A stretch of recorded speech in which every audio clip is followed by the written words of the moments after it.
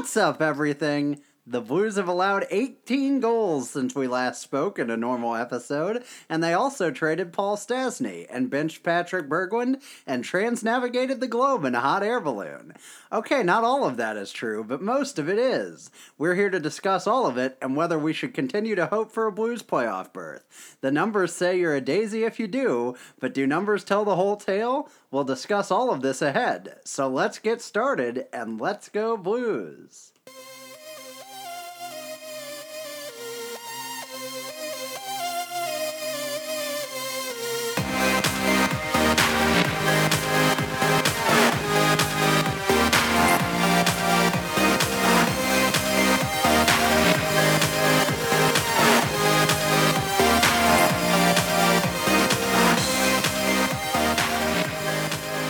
Welcome back, everyone. This is the Two Guys No Cup podcast. We're coming to you from our spacious and luxurious studio in Joey and Chandler's apartment from Friends. My name is Stephen Brown. I'm here with Ian Peters. How are you doing today, Ian? Great, in front of a live studio audience. There's a laugh track and everything. That big white dog's in the background. You know the apartment from You've Friends. seen it. Fellow hockey fans. We are here tonight to discuss a whole lot that has happened since we last recorded a regular episode. We have a little bit of trade deadline to discuss for those of you who may not have tuned into our bonus episode.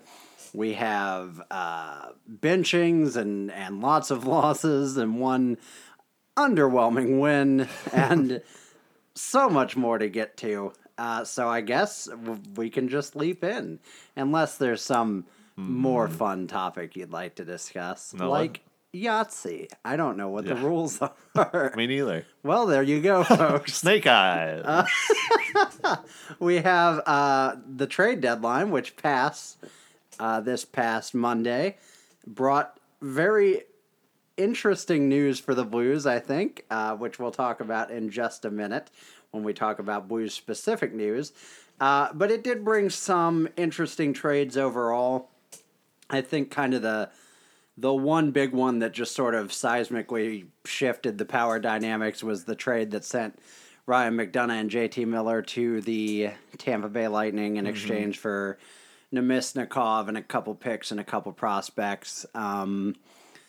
We did record a bonus episode on Tuesday, so you can refer to that if you want a really detailed discussions of all of this. But that one to me is the one that really jumps off the page as this could be the trade you talk about when this team is lifting the cup, you know, because McDonagh really solidifies that top four, and I think JT Miller is a very interesting body to add in there. And I think it's kind of interesting because Namestnikov and Miller seem like fairly even talent swaps. So I don't know if it's just a change of scenery thing or if it's, you know, they didn't think they were going to be able to re-sign Miller as an RFA or at a reasonable price as an RFA. I don't know. But what did you think of that trade specifically? Miller's already paying off. The Tampa Bay Lightning are up on the Dallas Stars 4-2, and he's got 2 assists. So really an automatic win for the Lightning. I think it's a good trade. I think they kind of paid a lot, but when you get 2 ready-to-work NHL roster players, you're going to have to. Yeah. We kind of talked about it in the other episode that maybe the Lightning got the better of the deal because they really didn't have to give up that. I mean, they gave up a lot in terms of quantity, but Namestnikov, like we said, is a good player, but you really thought they might have pried a Braden Point out of there or a Mikhail Sergachev or something like that. Calfa, yeah. Yeah. And it's amazing that Yzerman, it shouldn't be amazing anymore. He's an amazing GM, but it's amazing that he managed to keep that whole team together and just add to it. They didn't really need those picks because they're windows now and they're windows for probably quite a while. I saw a tweet. I think it's unofficially our tweet of the week because we didn't discuss one beforehand. So now I've got to find it because I know we retweeted it. But we'll discuss it at the beginning rather than the end. But it said something to the effect of, it was from at Shinsational on Twitter, and it said Steve Yzerman could have an oatmeal raisin cookie and find a way to trade it for a chocolate chip. Yes, he's that good of a GM, which I thought was a fun way of describing what he was capable of. But Yeah, I think he's just a very impressive GM. The one thing that he has to do is win a cup to really solidify his role. But I am thinking more and more that is likely in the next year or few months even. Couple other trades that are at least worth mentioning. Rick Nash moved to Boston for a haul of players, which included Ryan Spooner, who already has 4 assists with the Rangers. I don't understand why he's a player that Boston has always been rumored to move. Maybe just doesn't fit their structure long term. But I would have liked him here. yeah, he's a good player. I know there was some talk of him being involved when Shattenkirk to Boston was a persistent rumor last year, and I was hoping for that. But it didn't happen, and now the Bruins have Nash, which I don't fully understand, but oh well. Yeah. Evander Kane went to the Sharks. Patrick Maroon, the St. Louis Oakville High native, went to the Devils, along with Michael Grabner, which we talked about on our last episode. I'm sure there are a couple other bigger moves that I'm forgetting besides the Blues one, which we'll cover in a minute. But Nashville got not Phil Hartman from the Blackhawks. What's his real first name? Something else Hartman. Chris, Brian, something. Anyway, the Hartman guy. I had it and I lost it. He, much like Wayne Gretzky, he got a first-round pick. Ryan Hartman. Ryan Hartman, yeah, that's right. A couple Central Division trades. Interesting, underwhelming deadline day, I think, considering all the rumors. Carlson didn't get moved. Hoffman didn't get moved. Pacioretty didn't get moved. Some of the bigger fish that were talked about for weeks and months leading into the trade deadline didn't go anywhere. But it delivered all right. It was interesting enough. I think at very least that promises for a fun summer. I think a lot of those guys will get moved this summer for sure. And one of the things that I think was fun about our bonus episode, if you want to go back and listen to it, is at the end we discussed a Pierre LeBrun article, which just listed a lot of the things that are left to decide in the summer. And it's pretty incredible, all the stuff he talked about. I won't rehash it here. That's at least it was 15 10 things. or 15 big news items that had to be discussed. So I'm excited for that. The off season is like crack for the week or two. I do appreciate kind of how hockey crams it all in a week or two, and there's not this long drawn out there are still free agents in baseball that are being signed. Yeah, Now, all of the major free agents in hockey are gone by July 2nd. If I do not, like that. At the very latest, July 5th or 6th. And then you kind of get the Stanley Cup Finals, which I do think take a long time. But then if they go as long as they can by the time it's done, I think last year I remember it's a month till the draft, or I think it was less. less than that. Yeah. I think it was 2 weeks. Yeah, which is fantastic. It's awesome. So we're looking forward to all that because we don't have as much to look forward to on the home front. And speaking of things we're looking forward to, the Seattle expansion team for the NHL, which is set to become their 32nd franchise, looks like it's all but written in stone with the ink drying, or I guess in that case with the dust settling. How do you write in stone? I don't know. Of all our stonemason listeners out there, please tell us. But yeah, today they basically what the sports franchise equivalent of an IPO, initial public offering, where they took season ticket deposits for the first time. Vegas, which is obviously a very successful franchise, got about 16,000 deposits over the course of a month. And today, in the first hour, Seattle got 25,000 plus. Holy cow. Valued between $500 and $1,000 deposits.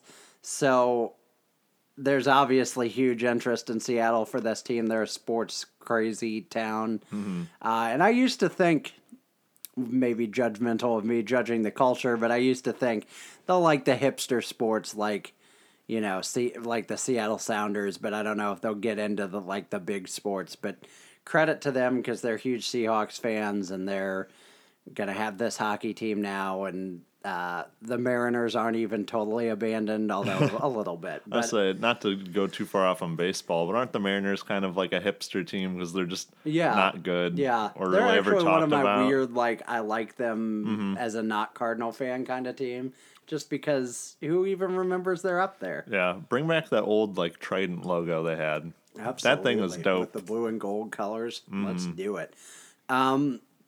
This did prompt us to kind of discuss what some of our favorite names would be for the franchise, and we threw it out to you on Twitter and got a lot of responses, so we wanted to talk about some of these.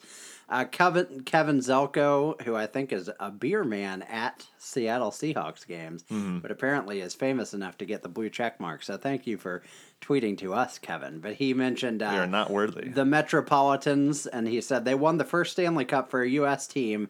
Seattle has more Stanley Cups than the Canucks, which I thought was a good pre-dig at their doubtlessly future rivals, the Canucks. Thanks for picking the Canucks and not the Blues. Yeah, absolutely. We appreciate it. Kevin Bockerstedt, a friend of mine, said the Seattle Latte is brought to you by Starbucks, which I think is pretty funny.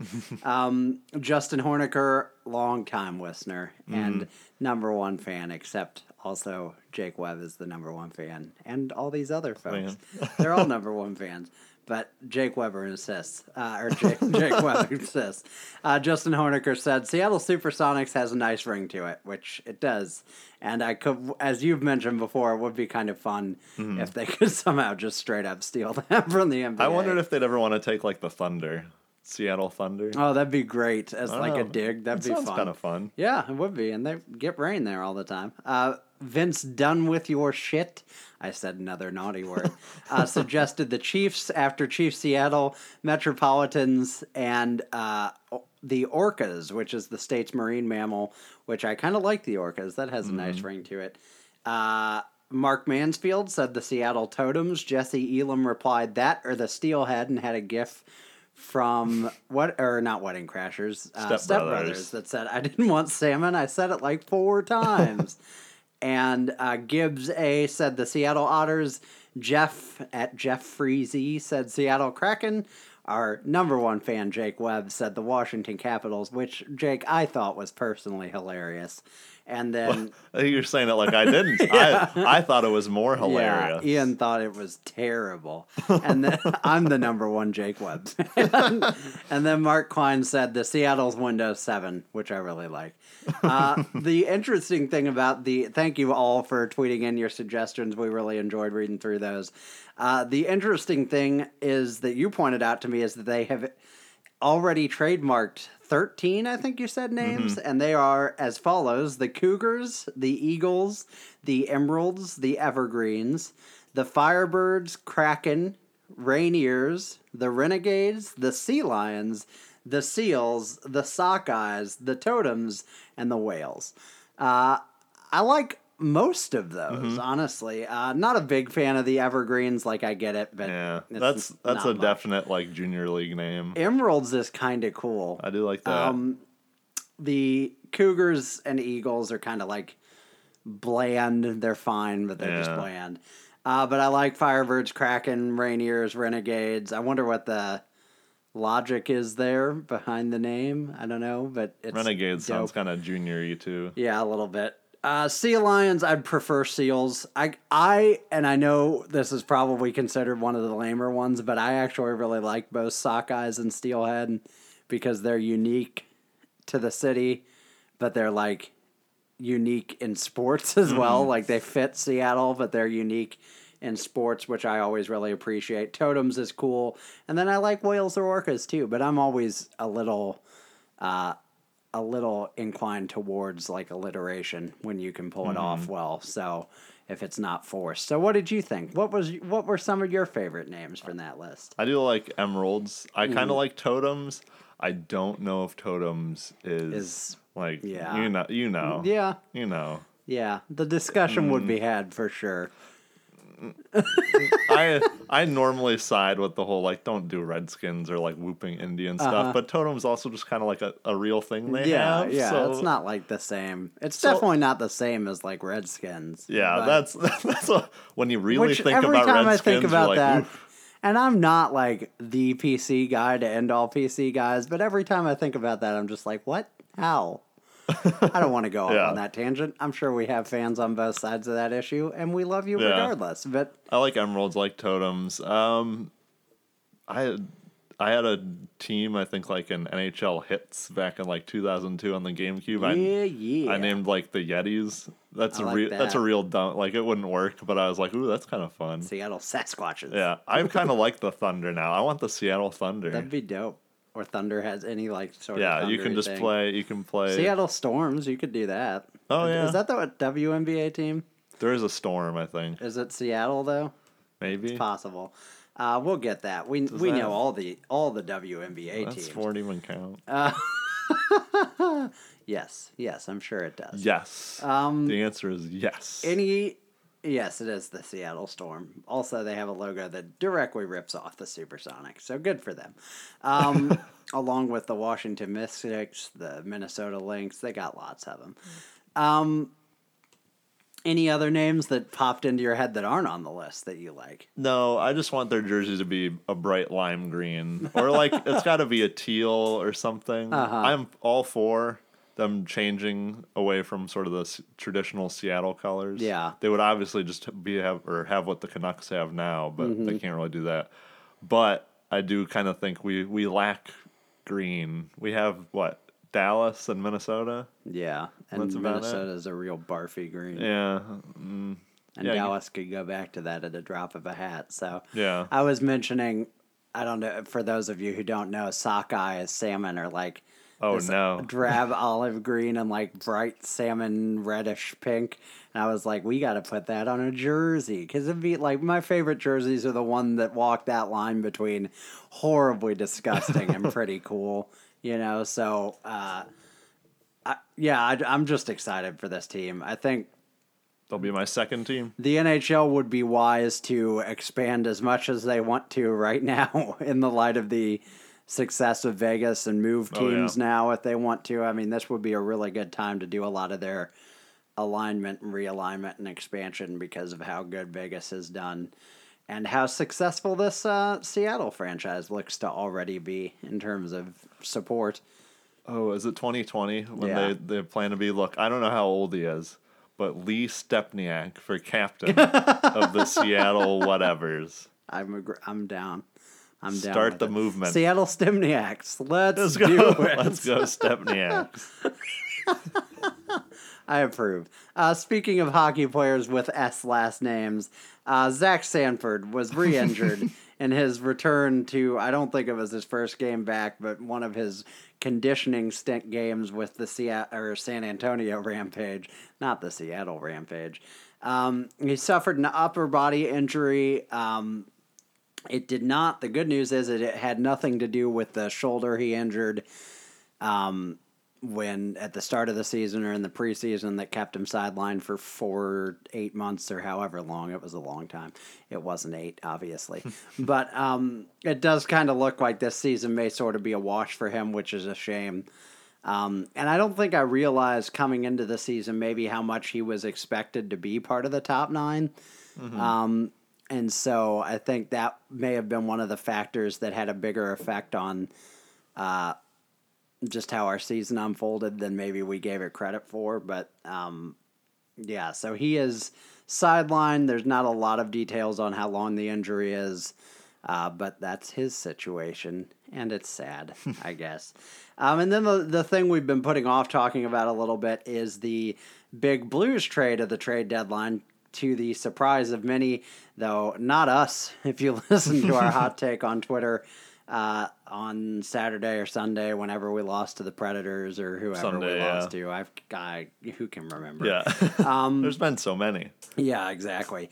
But the Blues traded Paul Stastny, who's a pending unrestricted free agent, to the Winnipeg Jets to receive a first-round pick and the rights to prospect Eric Foley, as well as, I think, in place of a fourth-round pick. I think if he doesn't sign, we get a fourth-round pick. In 2020, yeah. But if he does, we don't. I want to sign him. I feel like he's already better than some nameless fourth round. Yeah, I'd be totally fine with that. Plus, he was picked in the third round. Come on, Doug. Get us a third round pick. Come on, Doug. This is a total failure now.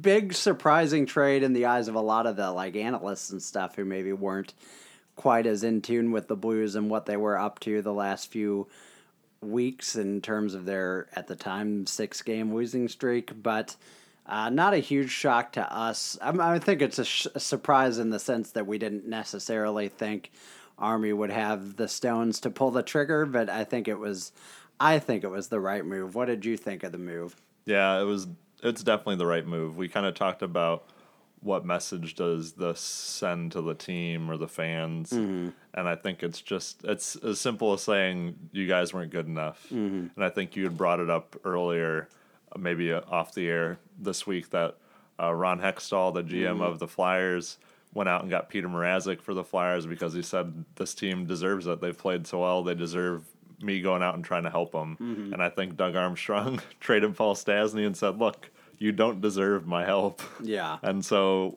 I'm going to set this franchise up for, better pastures tomorrow. I'm selling Paul Stastny for the first. And if we really want to, and if Paul Stastny really loves it here, we can sign him this summer. Yeah. I He would wants advise to be against reunited it. with his best friend Alex Steen, who's definitely been his best friend the whole time, and we've known about that for sure. 100%. They say it every article. Yeah, we could sign him. Nah, let's not. But I feel like he's a fine player. Feels like it's kind of retreading water. You're already moving on at this point. After you had a breakup, don't get back together. It's just over. Yeah, it is interesting to me that he's now Jet, and he got a goal and an assist in his debut, which was a 6-5 loss to Nashville. But it's weird to me because I guess in the back of my head, I'd always assumed that re-signing him was our plan, if not A prime or whatever, and I never really envisioned him being on another team. So now knowing that he's on the Jets and is probably going to be on another team after the free agency, assuming we don't re-sign him, it is kind of strange to see him. I think he's a player whose Blues tenure, if it does not extend at all, will be remembered as something of a disappointment just because of the contract he signed and when he signed it and the ESPN tone going off on my phone, which I'm sure is going to tell me that he signed an extension with the Jets because ESPN does so much first-rate hockey coverage. Top notch. But he signed here for $7 million a year and never performed up to that level by people's standards, and I think rightfully so. But as I mentioned in the some of the comments leading up to the deadline and on the hot take, he's a top face-off man in the NHL, and as I said when the talk started to be that he'd play between Ehlers and Laine, I said he could get 20 points in the remainder of the season easily with those guys and have a 60-plus point season and really raise his stock, and I think he could be on path to do that, which is another reason we shouldn't re-sign him, because if he raises his stock to being a $5+ million player instead of, 5 being his ceiling, I don't think that's necessarily waters we should be swimming in. But, sorry, go ahead. Oh, I was going to say, do we want to talk just all Blues trade stuff now, or are we going to wait a little past anything? All Blues trade stuff, looking forward? Yeah. Let's wait at the end of the episode. We are going to talk more about what maybe they didn't do and what they need to do towards the off-season when we get there, if that's all right with you. No, I didn't want to go off on some rant and just start going on and You're on. totally fine. Some of the moves that they didn't make at the deadline we'll discuss a little bit later. We have a fan question, and fan, such an arrogant word, but we'll talk about some of that later. I think my last comment is I harbor no resentment or bad feelings towards Paul Stastny. I wish him the best in all his future endeavors, as companies say when they fire people. Now get out. And I will remember his time here fondly, even if it's with a little bit of remorse, I guess, over what didn't happen. And then just a minor note to pass on, Jordan Kyrou last night became the first player in the OHL to record 100 points for the season, which is an impressive number, especially considering the fact that he missed 9 games for the World Juniors tournament. He also leads the league in assists with 65, which means he still has 35 goals, which is impressive.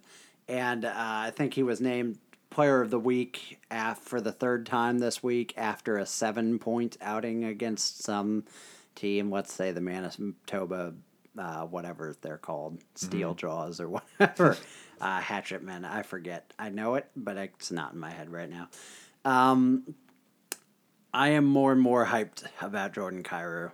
I have tried to hold off on him particularly because I do see some of the Ty Ratty comparisons, but the more he does and the more hype surrounding him, the more I'm like, okay, let's do it. Yeah. And the only thing for me now is like, I want all these guys next year. And I know it's not reasonable, but I want. Yeah, we might talk about that a little bit later. Is that, it's these young guys are very good and they're quote unquote NHL ready. Yeah. Meaning more or less like AHL ready. Yeah. I just don't know how fast they get into the lineup next year. Give me a line that's like Robert Thomas, Quim Costin, and Nikita Soshnikov, and a second line that's like Kyrou, Sanford, and Foley. And give me 7 wins, which is all we'll get, but I want it. So yeah, that's good news for him, which is right now, as Blues fans, we can take all the good news we can get.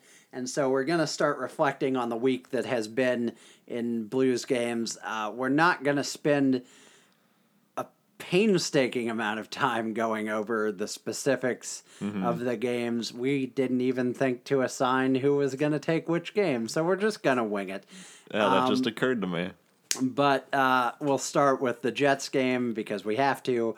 The Jets beat the Blues 4-0 in St. Louis. It was just an underwhelming performance. I think the thing to remember going into the Jets game, one of the interesting notes about this week is going into each loss, there was a different storyline for why it wasn't going to be a loss. You know, we'd lost 4 in a row, I guess, heading into this stretch. And after the 4 in a row, which was when we lost to San Jose, yeah. 3-2 or whatever. They had this big team meeting on a Saturday, and they canceled practice. I think it was a Saturday because they had casino night that night. Maybe I it can't wasn't. remember. Maybe I guess it wasn't because they had the Jets were Friday. Yeah, one of them so weekdays. Thursday or Friday.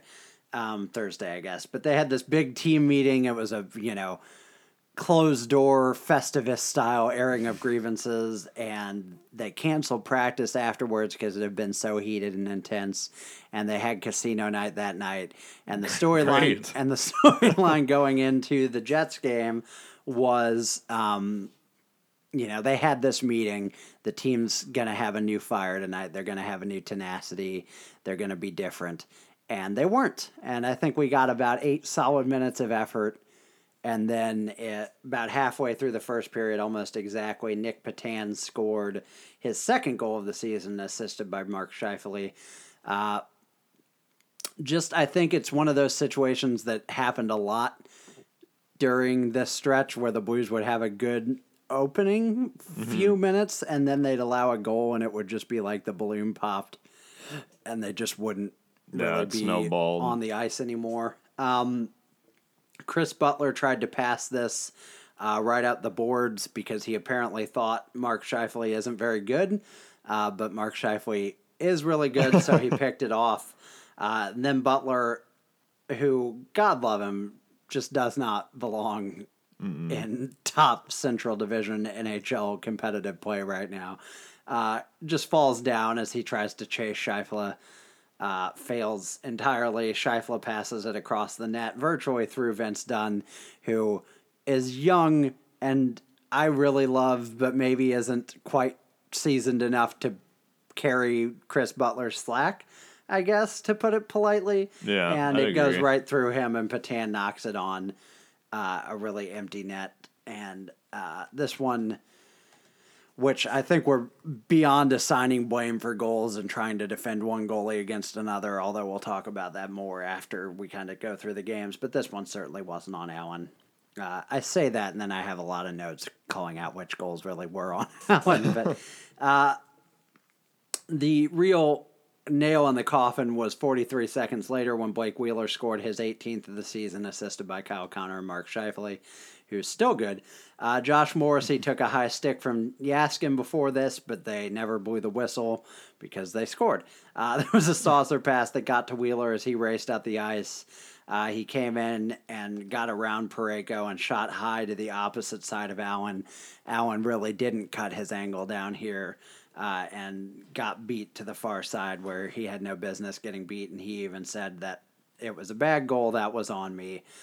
Didn't look good. The Jets didn't look back. They scored another. Did you have something to add there? I've kind of steamrolled. I was going to say that goal where he was off his angle was like, I know we just said we weren't going to rip on Allen, but that was like a really off his angle. I think they showed an angle, a camera angle of it where he's essentially guarding the post. Yeah, the far post or whatever. Yeah, not the one that would be a little bit better to guard. Exactly. Yeah, it was not good. The Jets didn't look back. They scored a goal with 90 seconds left. Kyle Connor on the power play, Wheeler and Bufflin assisting. A lot of puck movement on the power play, which worked. Who would have thought? Wheeler took a high wrister off of Allen, and Connor just knocked it in. I think Allen, even when he's on his game, struggles a lot with rebound control. I think that's one of his bigger weaknesses, even when he's excelling. So when he's struggling, I just almost don't even want to blame him. Yeah. If he saves the first shot, the defense should do something. And then the Blues were booed off the ice after the first period, which we will revisit. Patrick Laine scored a goal 6 minutes into the second. Laine had 29 this season. He was assisted by Ehlers and Andrew Kopp. Ehlers and Laine are really good. Laine skated Bouwmeester on this one and sniped it past Allen. This is about when Allen started getting Bronx cheers for making basic covers and saves. And the rest of the night was just a dumpster fire. Yeah, pretty much. I mean, it was the Jets took their foot off the throttle. They probably could have gotten several more goals if they'd really desperately wanted them. It's almost amazing to see it just as a 4-0 loss after future losses after this game. 4-0 doesn't sound as exactly. Bad. And this is one of the strange stories, especially this period of losses, is that the Blues heavily outshot the Jets 34-23. They won 67% of the faceoffs, which seems borderline impossible. The Jets were 1 for 5 on the power play, which for a really skilled team is a pretty okay kill percentage. We were 0 for 4, though, of course. The hits, we out-hit them. They got one more block than us, and then, of course, we had 7 giveaways to their 2.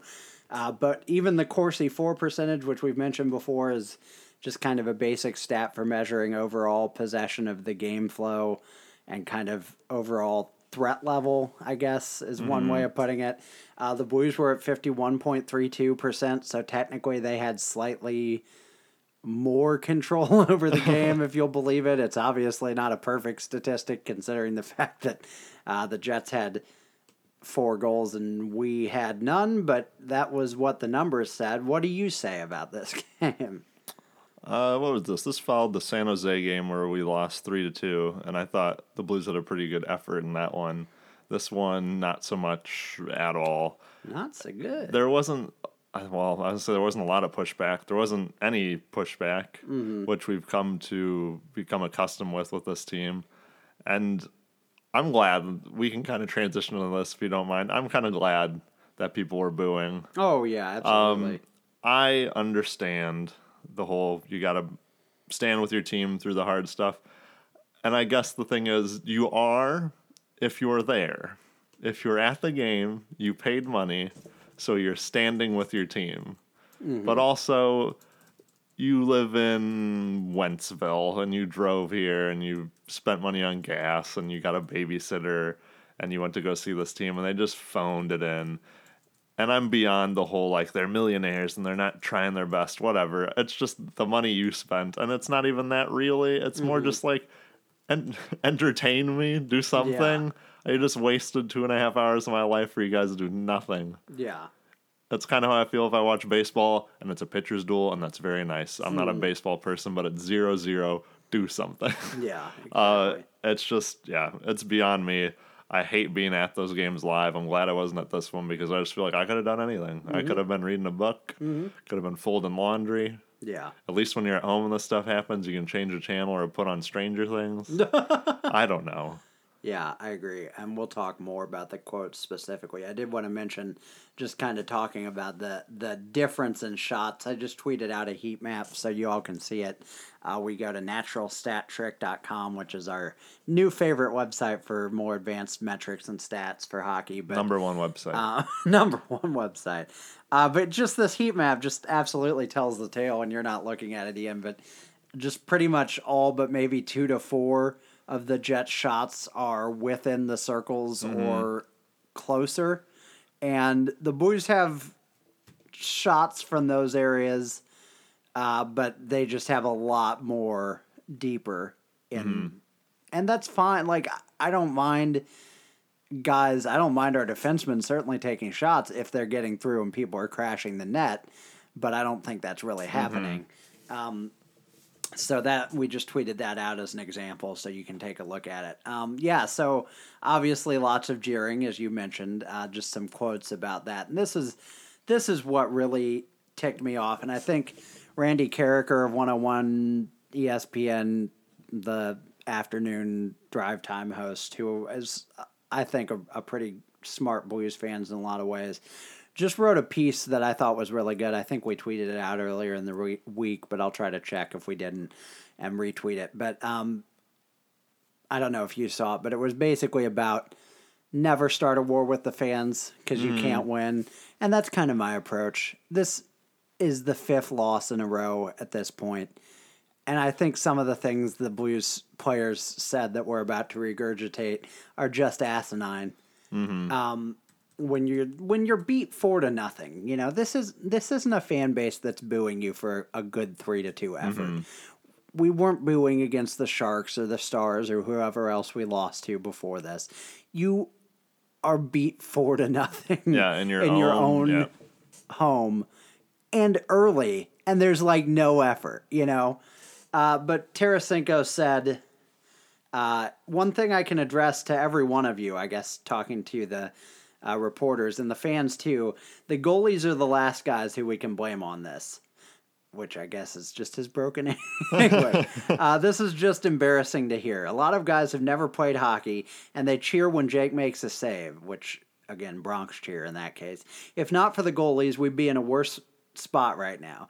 They can blame us, they can blame everyone, but don't touch the goalies. Me personally, I know how hard Alan works. I know how much he's done for the organization, and especially this year and last year. I don't understand why people blame the goalies. That's wrong.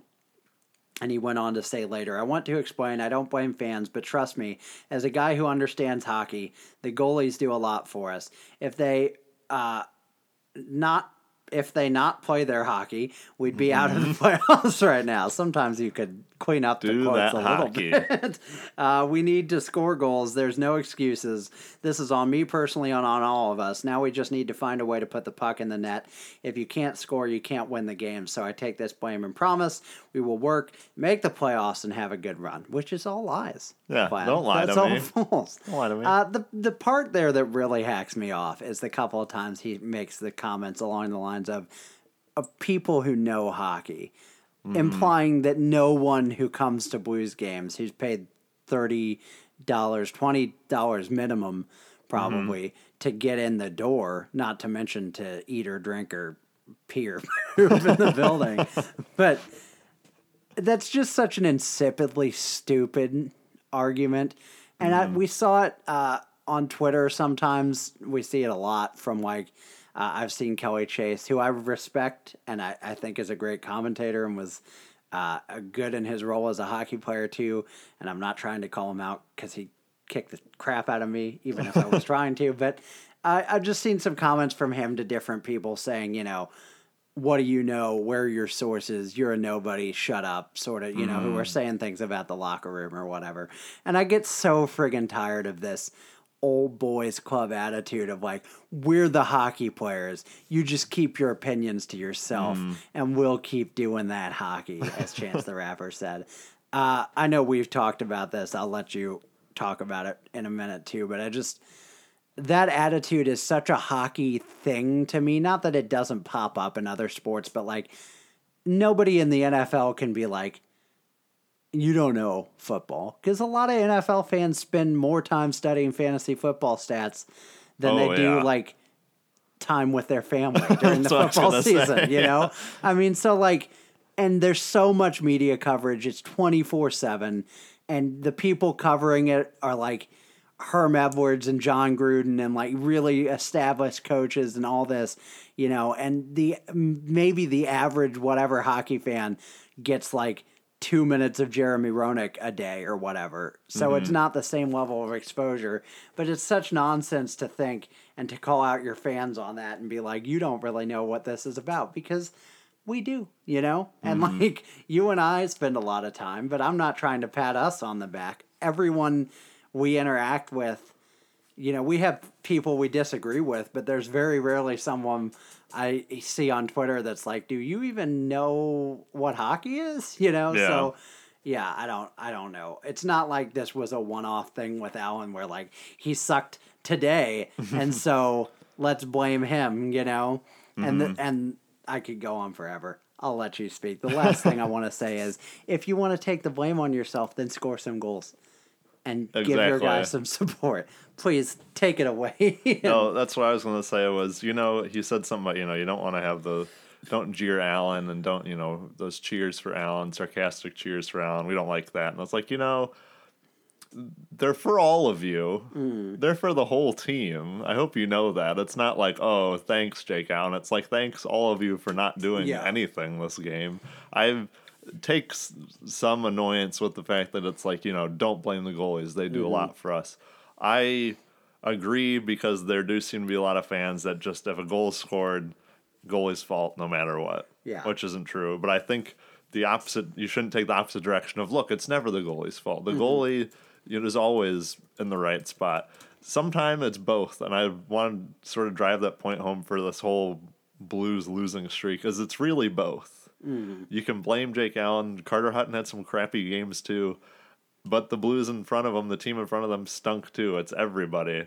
And the fact, I thought it was a little deflecting of Tarasenko to be like, oh, don't blame Allen, blame us. I'm like, we do blame you. If I could be down there like, yeah, I totally blame you too. Yeah. For all of you. Yo, coaching staff, Armstrong, all of y'all are to blame. And that's what annoyed me the most, was just like, look, do you know that everyone just PO'd at you? And like you said, if you don't want this, then you got to play better. Fix it. Easier said than done, but like, have an effort. That's the whole problem with this whole streak, is it's like, where's the effort? When we were a crappier team in like, I don't know, 2009, and we made the playoffs, we were a much crappier team, and we went on a whole losing streak for the whole first half of the year, but I don't remember it looking like just lifeless. We just didn't have the skill. Now we have more skill. I would still argue not enough skill, but more skill, and the effort's just gone. Yeah. It's so frustrating, You honestly. need to rub, whatever, it sounds mean. You need to rub two brain cells together to have an effort. Like, it's not that hard to try. Right. And one of the things that's frustrating about hockey in particular is, like, you have the effort lines, which, when you really kind of break it down, boggles your mind. Like, the idea that the reason Chris Thorburn has a job is he tries harder than other people, which, like, is not a shot at Chris Thorburn, but, like, if Tarasenko, Steen, Berglund, Sobotka, if those guys tried as hard as Chris Thorburn and were just good, like, that's kind of mind-boggling when you think about it as well. I've been trying to find a statistic to back this up, but I think observation backs it up well enough too. And the other point I want to make before I read a couple more of these quotes and we let you talk about the Nashville crapper of a game as in detail or not as you like to, is one of the things that really bothers me about this quote that I think is really sort of insipid to the point of almost like being a little nefarious. That's not the right word, but I can't think of the word I want. Is the idea that like your support, you as a team are for whatever reason supporting Carter Hutton in net far better than Jake Allen. His goals that's what I was trying to look up, and the data I could find ended last year. But his goals, like his goal support, is bonkers better than Allen's is right now. And that's not to say Hutton's not doing a better job. I get that. Maybe it's interrelated where you just don't have the same confidence with Allen out there as you do with Hutton. But like, you've got to back the guy up. If you don't want your guy booed, you go back him up. It's not my job to back him up. And I've, by the way, have done plenty, as much as I can, to back up Allen on Twitter and stuff. You know, I think we've done our fair share on Twitter to be like, listen, I know we want to hate Allen, but that's the easy way out, and there's a lot bigger problems, you know. But I could go for a long time on this because it makes me so angry and it's so stupid. And the thing I hate about it is it's always like, well, we don't want to blame the fans, but let's bitch about the fans for 30 seconds or whatever. And it's just like, shut up, win games. You win games, we won't boo. You know, the only thing I'll give them is at least this was new. This was different. It was new, yeah. They weren't talking about looking in mirrors or anything. It was a new thing to bitch about, I guess, yeah. Petrangelo said, we didn't score goals, so you can't win the game by not scoring a goal. I don't like the jeering. It's been bothering me. I'm not going to say anything about the fans as he is saying things about the fans.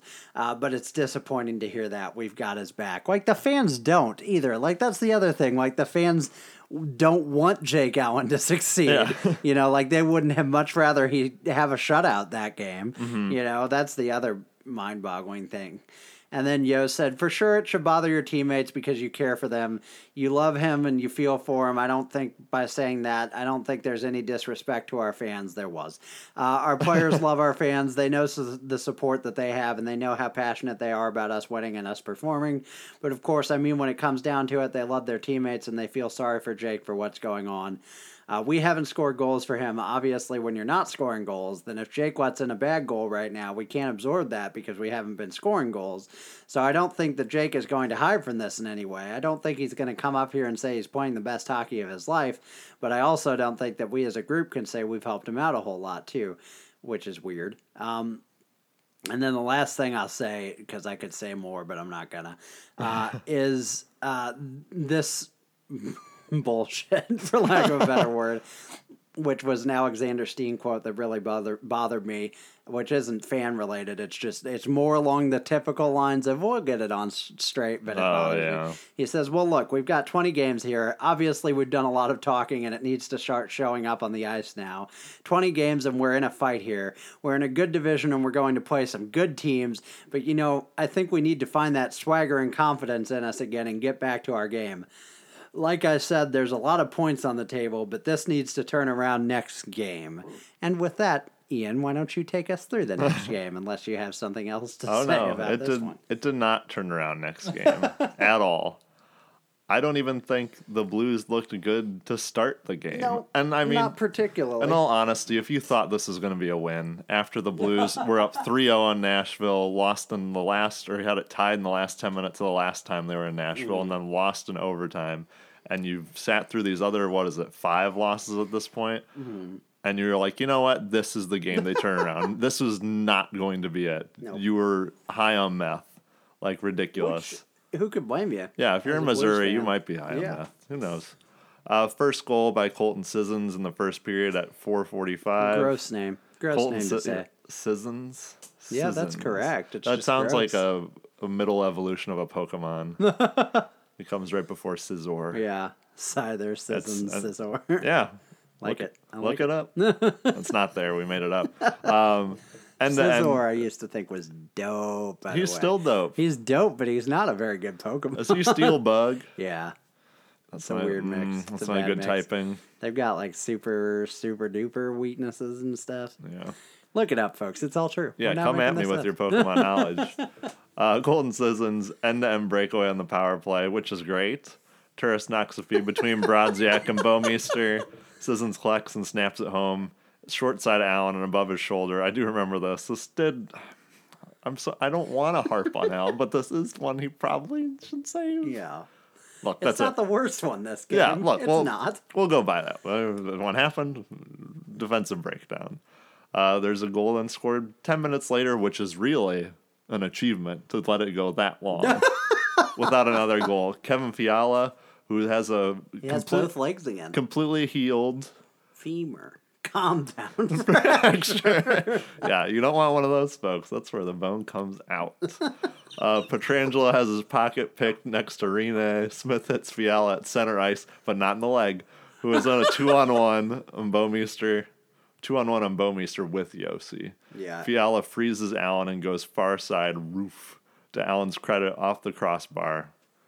But, before he had the crossbar, he could have stopped it. It's 2-on-1. I almost, unless it's a really lazy pass, give it to the goalie, because what are you going to do? You got to play the shot. 2-on-1 against Bouwmeester, which on his off days is like 2-on-half. No. I just don't know about that guy anymore. First period ended. Predators up 2-0.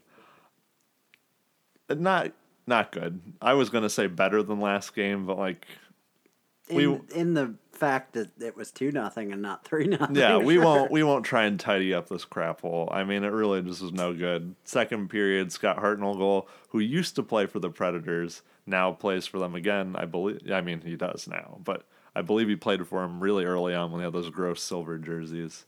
He's got to be like 37 or 38. We should not be letting Scott Hartnell score goals. 11 goals this season, which blew my mind. You said you didn't like Colton Sissons, but on this Scott Hartnell goal, he's assisted by Cal Yarncroke. Yeah, they had the worst names on that team. We haven't even touched Ekholm.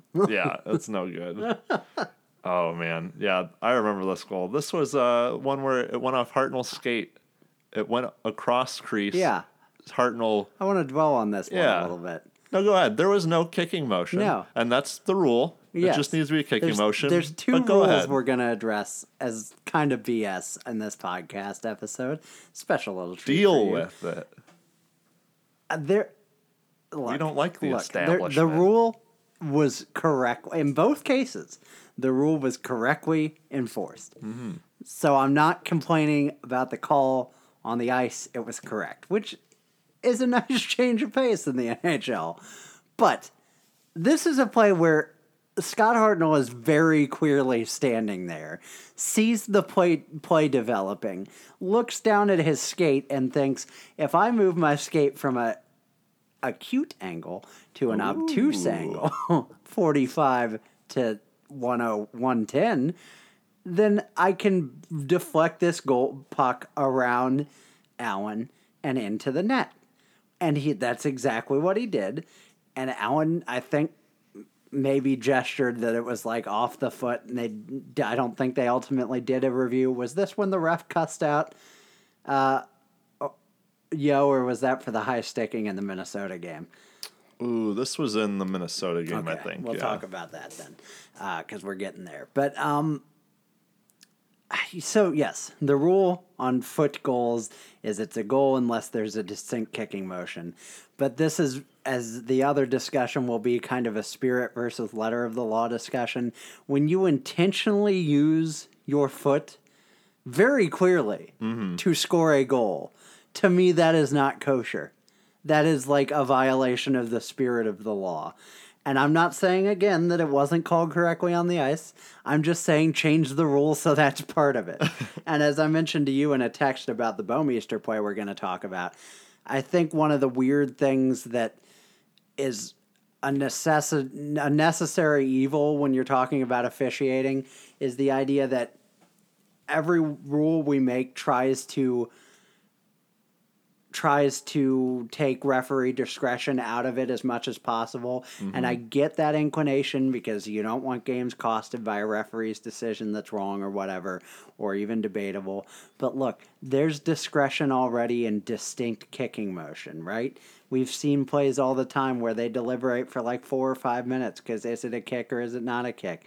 And God help me if I get started on goaltender interference, which is almost as bad as the catch rule in the NHL. So, like, the referee's discretion is there regardless. I know it's a slippery slope. Like, that's the counter argument. It's a slippery slope. You call this one a no goal, you got to call every foot goal a no goal. And before that, you just won't be able to skate on your feet. You're going to have your knees, and it'll be sled hockey in 2 years. That's how the line of logic goes. I don't buy into that. These officials, even in the NHL, lots of them are good eggs. There are some bad eggs, but lots of them are good eggs.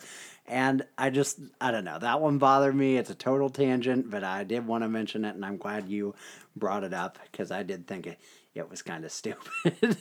No, I agree, but I mean, this team sucks. So they, All of that said, totally deserved loss. They would have scored another third goal. It wouldn't have just been a 3-0 loss. They would have scored 4. It was in the cards. I do think it's kind of weird, and this would be another thing they could never really enforce.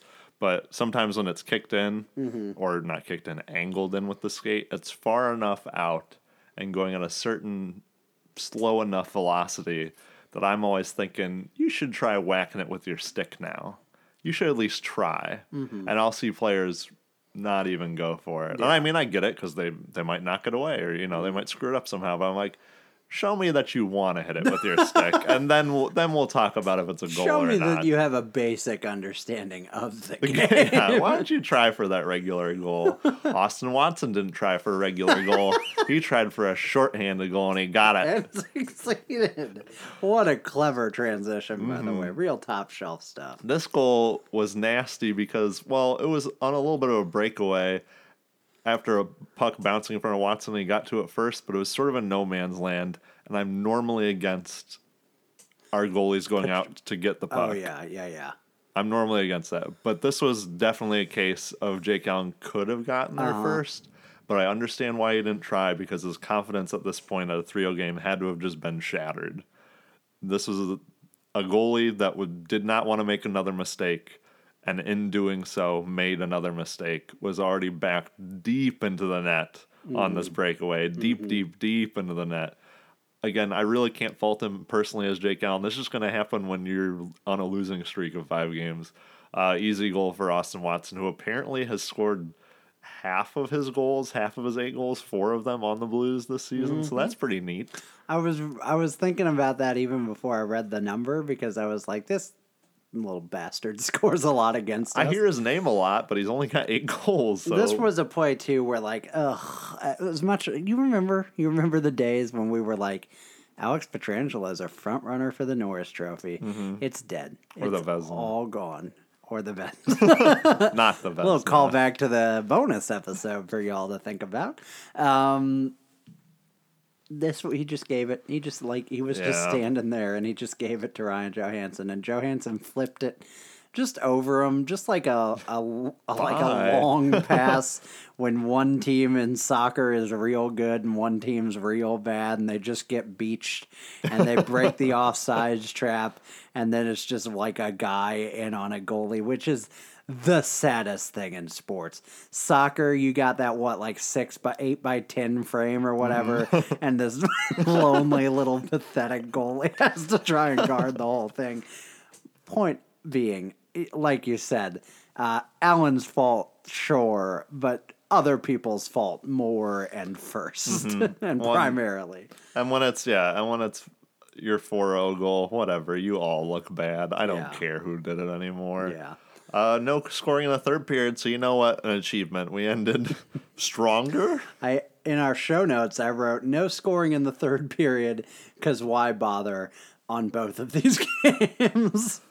Man, we outshot the Predators 39-27. Talk about these statistics a little bit, because it's bonkers. Outshot the Predators 39-27. Face-offs pretty even. Blues had 51. Or no, Nashville had 51. The Blues 49. Was that right? Maybe I got these all backwards. No, sorry.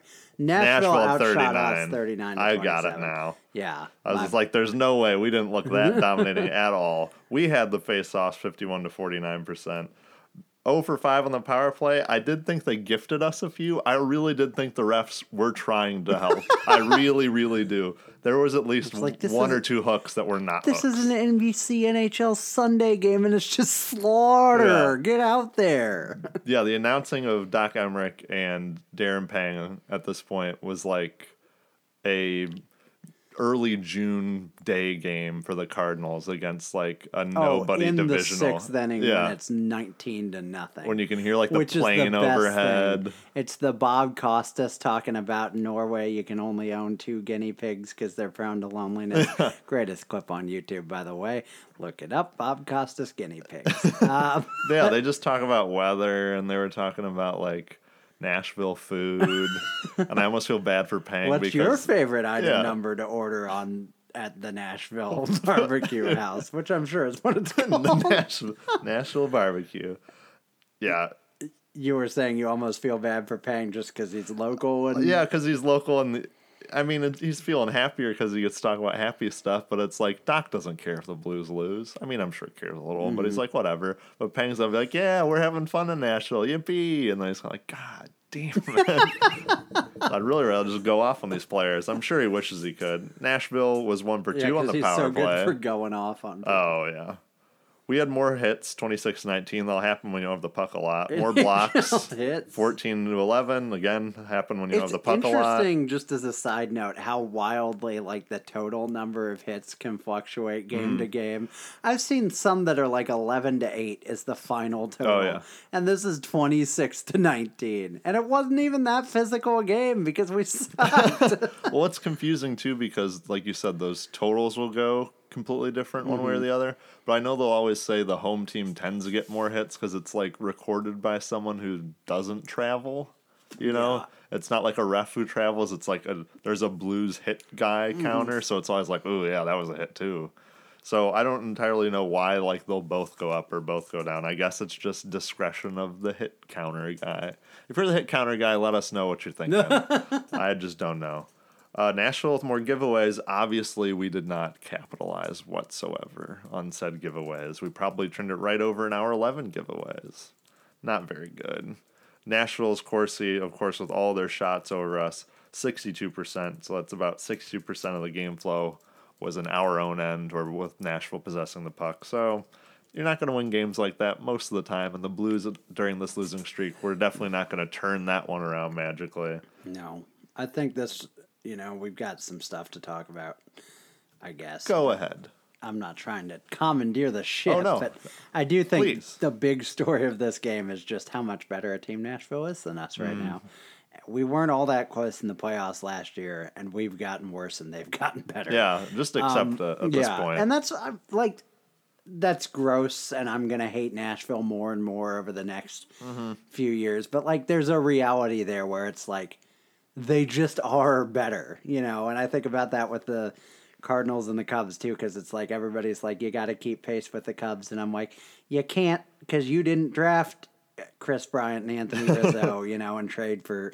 I'm not going on that tangent, but you get it. You can't just be that good a team overnight, and that's fine. But they're just out of our league right now, and it's one of the things where I talk about, where I think about when we'll talk about it later.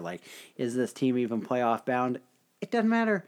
Other than the cup, the money it'll make Stillman to get 2 home games, which may be all he gets. It doesn't matter at all because it's we're just not a quality team right now. Just walls of text that I'm not going to spend too much time on because we've already pontificated plenty. But there was one thing that really ticked me off in this one, although it's going to have a happy ending in the final game of this series, so yay.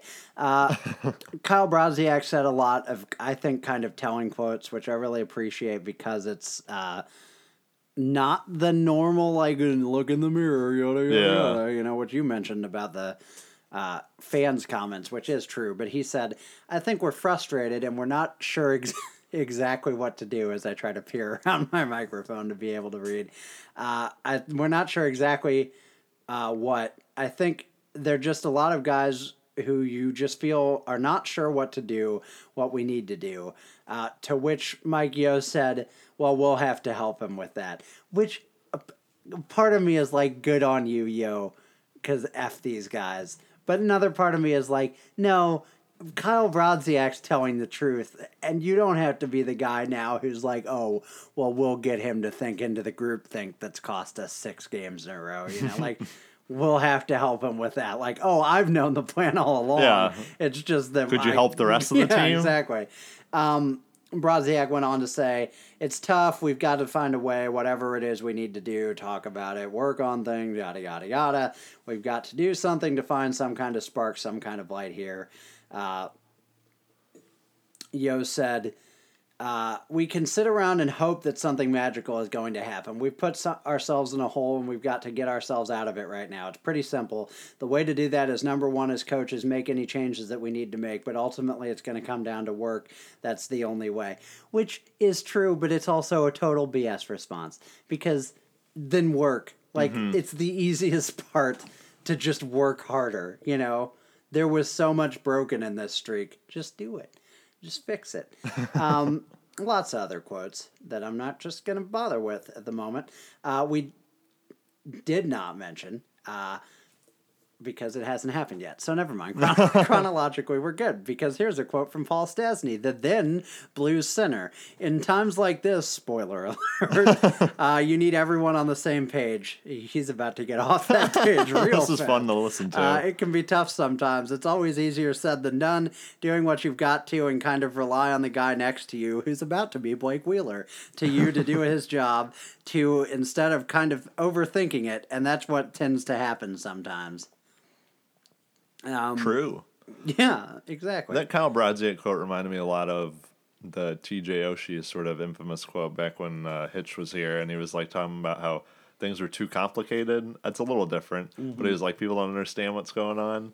I don't know if Yo's quite the same light, but I really want to know what that means. I think Brodziak went on and clarified at some point that he just meant like they just don't know how to communicate or something like that. But it's just confusing. This season too, and maybe it was Steen or whoever. I can't remember who said it. I think maybe Steen, though. Somebody talked about like the plan is more complex at home, the game plan or whatever. I don't know who it was, but that I wonder if there's some truth to that. Well, so in that same this obviously wasn't a home game, so it doesn't apply here. But. In that same quote, though, I remember it was kind of like this one. Whoever it was, Steen or Pietrangelo, said that. Very yeah, glibly said that's not true. He goes, yeah, I think we play the same way, home and away. And I was like, so what's leads me to think there's a disconnect. Yeah. And they do the fun little coy, oh, we'll get them on the same page. I'm like, okay, but what's like really happening? Like, that's a fun line, but like, what are you telling them that they're like not getting? And we can talk about that maybe after these games, but as a little teaser, at what point is this also a little on the coach? Yeah. I think we're getting to that point. I think the honeymoon period's over with Mike Yeo, but let's talk about that after. But I think that is a good teaser. Stastny, Shin, and Bergwijn, 3 centers combined for 0 shots on goal, 0 block shots, and total of 3 missed shots. With when I say 0 block shots, none of their shots were blocked. So between the 3 of them, they took 3 attempts and they all missed the net.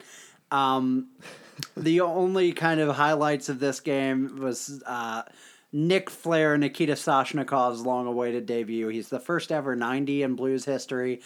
He came as advertised with a team-high 4 hits in this game. He also took 2 shots on goal and played 15 and a half minutes, which is pretty good time on ice for a debut. A good first game by him. He brought speed, he brought competitiveness, and made a few plays. I thought he fit in well. He was physical in the game, so it was a good first game for him from Yo. It was his first NHL game since November 16th, and his first game anywhere since February 11th, so it's impressive that he's just right back on up to speed. He said, it's a good thing to get back playing, but it's a tough start, 6 consecutive games losing. Circumstances not good for us. We're playing our division right now, and every game is like a playoff game right now. We've got to start winning games. I didn't try to change something on the team. They've been good all season long until now. And that was my addition, not Nick's.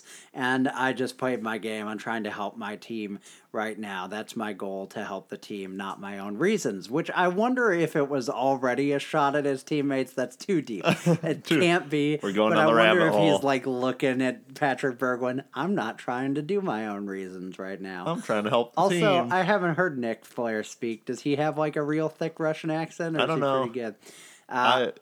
He had a really good game, and I love those quotes because you hear it from every hockey player when they get traded. They'll lament, they really love that old team. And I mean, I believe it, when Stasny got traded right after this game, he was like, I have all these great friends here in the Blues. I really love that old team that couldn't bother to ice me. Yeah, I think After dragging my frigid ass over here from Siberia. I like that they say all that stuff, but then it's so fun that when they're on this new team, they like immediately are like, "Look, we're playing our divisional opponent. Yeah. We know this. I'm Nikita Soshnikov, and I know we always play in the Predators. They're a huge rival for us." And I'm like, Nikita, you don't play the Predators ever. So like a handbook they hand them on the plane. Yeah, and you're exactly. like, Look, grit, Nikita. If I say what are the buzzwords? yeah, As I flip Nikita, if you're imaginary looking in pages. anything after this loss, what is it? Is it a mirror? He goes, what are we going to try and keep our foot on more often? It's the gas pedal, Nikita.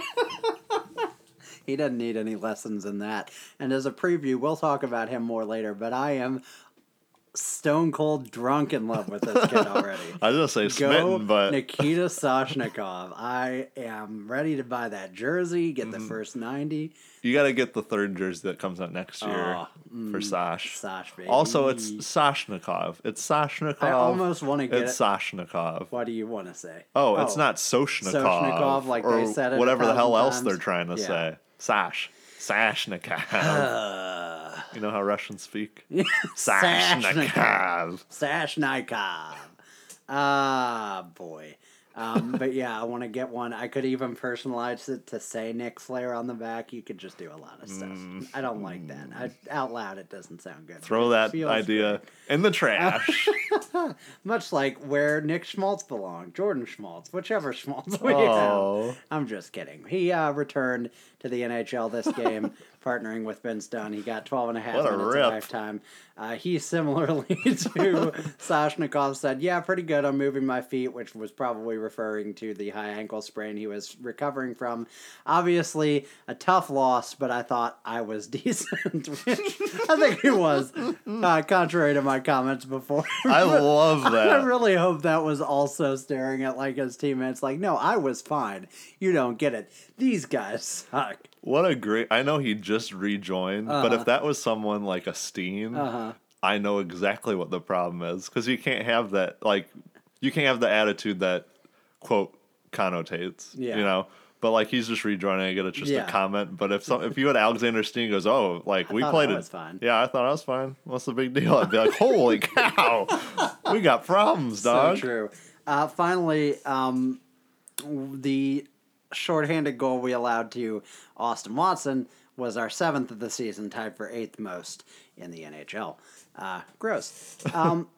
Minnesota game, we're going to go through it real fast. I'm not dwelling on these 11 goals, 3 of which were by us. I'm not going to detail any of them because you either sat or willfully didn't sit through that game, and Godspeed to you either way. Jason Zucker scored first 3 minutes in. So much for, if we had traded Paul Stastny at this point, something we were promised would galvanize the team, which I think is the specific word. Yes, to quote Doug Armstrong, I think it's going to galvanize the team to understand that we have to play closer, we have to play tighter, we have to play more of that style that we played earlier in the season. Dude, so I'm what? hoping to see that resolve in our group. Obviously, it's going to be a test of their resolve on how they respond to this, but I expect them to respond well because I have big belief in the guys that are in there, which he doesn't because he was shopping them all at the deadline. I love that. Nobody's buying this. I wonder what his quote would have been if he traded half the team at that deadline. Well, I have big belief in Nikita Soshnikov, Vladimir Tarasenko, and Adam Musil. which would have been like, what you see is what you get, and just walk back to his office. And all of that galvanizing resulted in Vladimir Sobotka turning the puck over and committing a penalty, and Jason Zucker scoring on the ensuing whatever that's called, power play. I think that thing we never do anything with. That's called a power play, right? Yeah, I don't recognize it. His 26th somehow of the season, assisted by Sutter and Stahl. He says Sutter, right? I think it's Suter. Okay, I can never keep which of those I is don't straight. know. Mikhail Granlund scored. Vladimir Tarasenko scored. You have a comment on the Vova goal? Because it was decent. No, Vladdy I thought... He had a good game. You know what? I'll say it, and that's probably not a strong Controversy. Opinion. Yeah. I thought Vladimir Tarasenko has been playing while snake bitten and not scoring as much as he had. I thought over these kind of losses, I thought he's looked the same as he's almost ever looked, aside from not being able to score. People are like, oh, he's floating more. I'm like, I think he's floating as much as he normally floats, which I know sounds bad, but I mean, that's the player he is. You're going to be in your offensive zone at the blue line, more or less waiting for the puck or along the boards, and that's what it is. And I think it's just when we're not winning, when we look all bad, then you see it Connor more. McDavid does plenty of floating.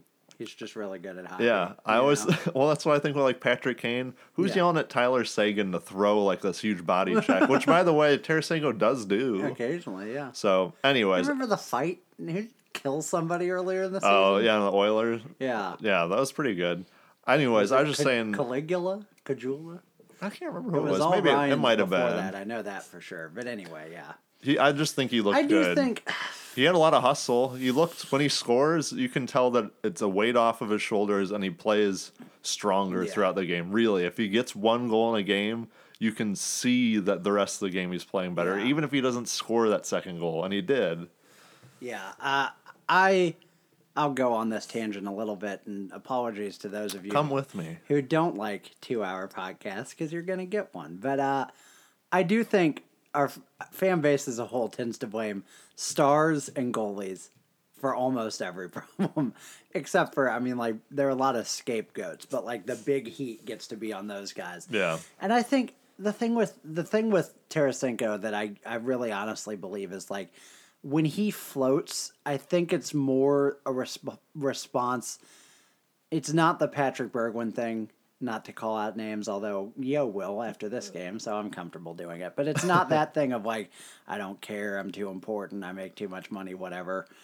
It's more like, I don't want to call him a head case because he's not that at all, but I think he puts a lot of pressure on his shoulders and I was just talking crap to him about his Allen comments, which I think was deserved. But like, I know, and you've seen this, like that piece he wrote for the Players Tribune or whatever over the summer, like he puts a ton of pressure on his shoulders to be the face of this franchise and like be the star player and carry the team, which isn't necessarily a role that should be his, because like he is our best offensive player, but he needs a support staff to get there, you know? Agreed. So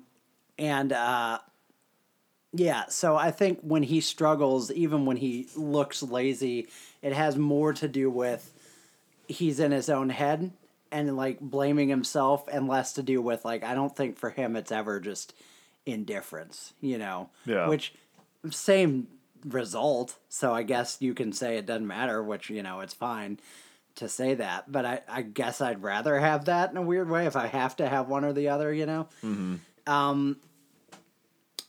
Tarasenko scored to answer that goal, and then Granlund scored a goal, which was, as Jeremy Rutherford said, Jake Allen is guilty of sliding way out of the crease on this, but he gets no help from Colton Parayko, Bergwijn, or Dunn.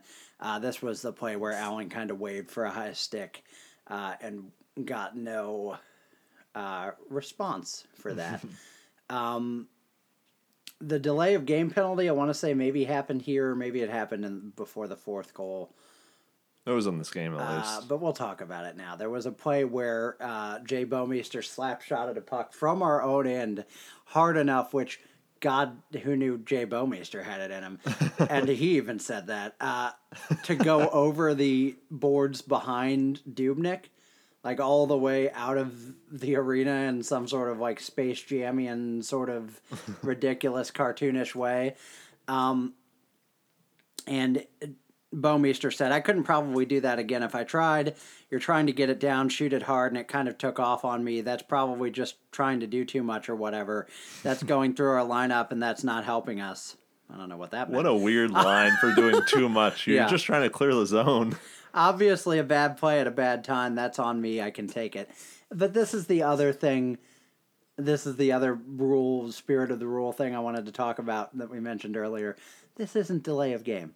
It's not the same thing. Delay of game was a rule that was invented to keep people from like quickly flipping the puck over their own boards in their own zone to prevent a penalty. It was not for a guy who like slap shots the hell out of a puck and it just happens to go too high on the other end of a 200-foot rink, like 170 feet away, and goes over the boards, you know? And again, they called it right. It is the rule. I'm just saying the rule should be changed to punish what you actually want to punish and not include this freak play instead, you know? Because he's not like... He's trying to play the game the right way by clearing the puck rather than delaying the game. It just happens to go out. And it's weird to me then that, like, you can flick some pucks over the, like, bench because the glass is lower and that's, like, not called Yeah, you could just try for that all the time. Yeah, frustrating. I don't want to dwell on it too much.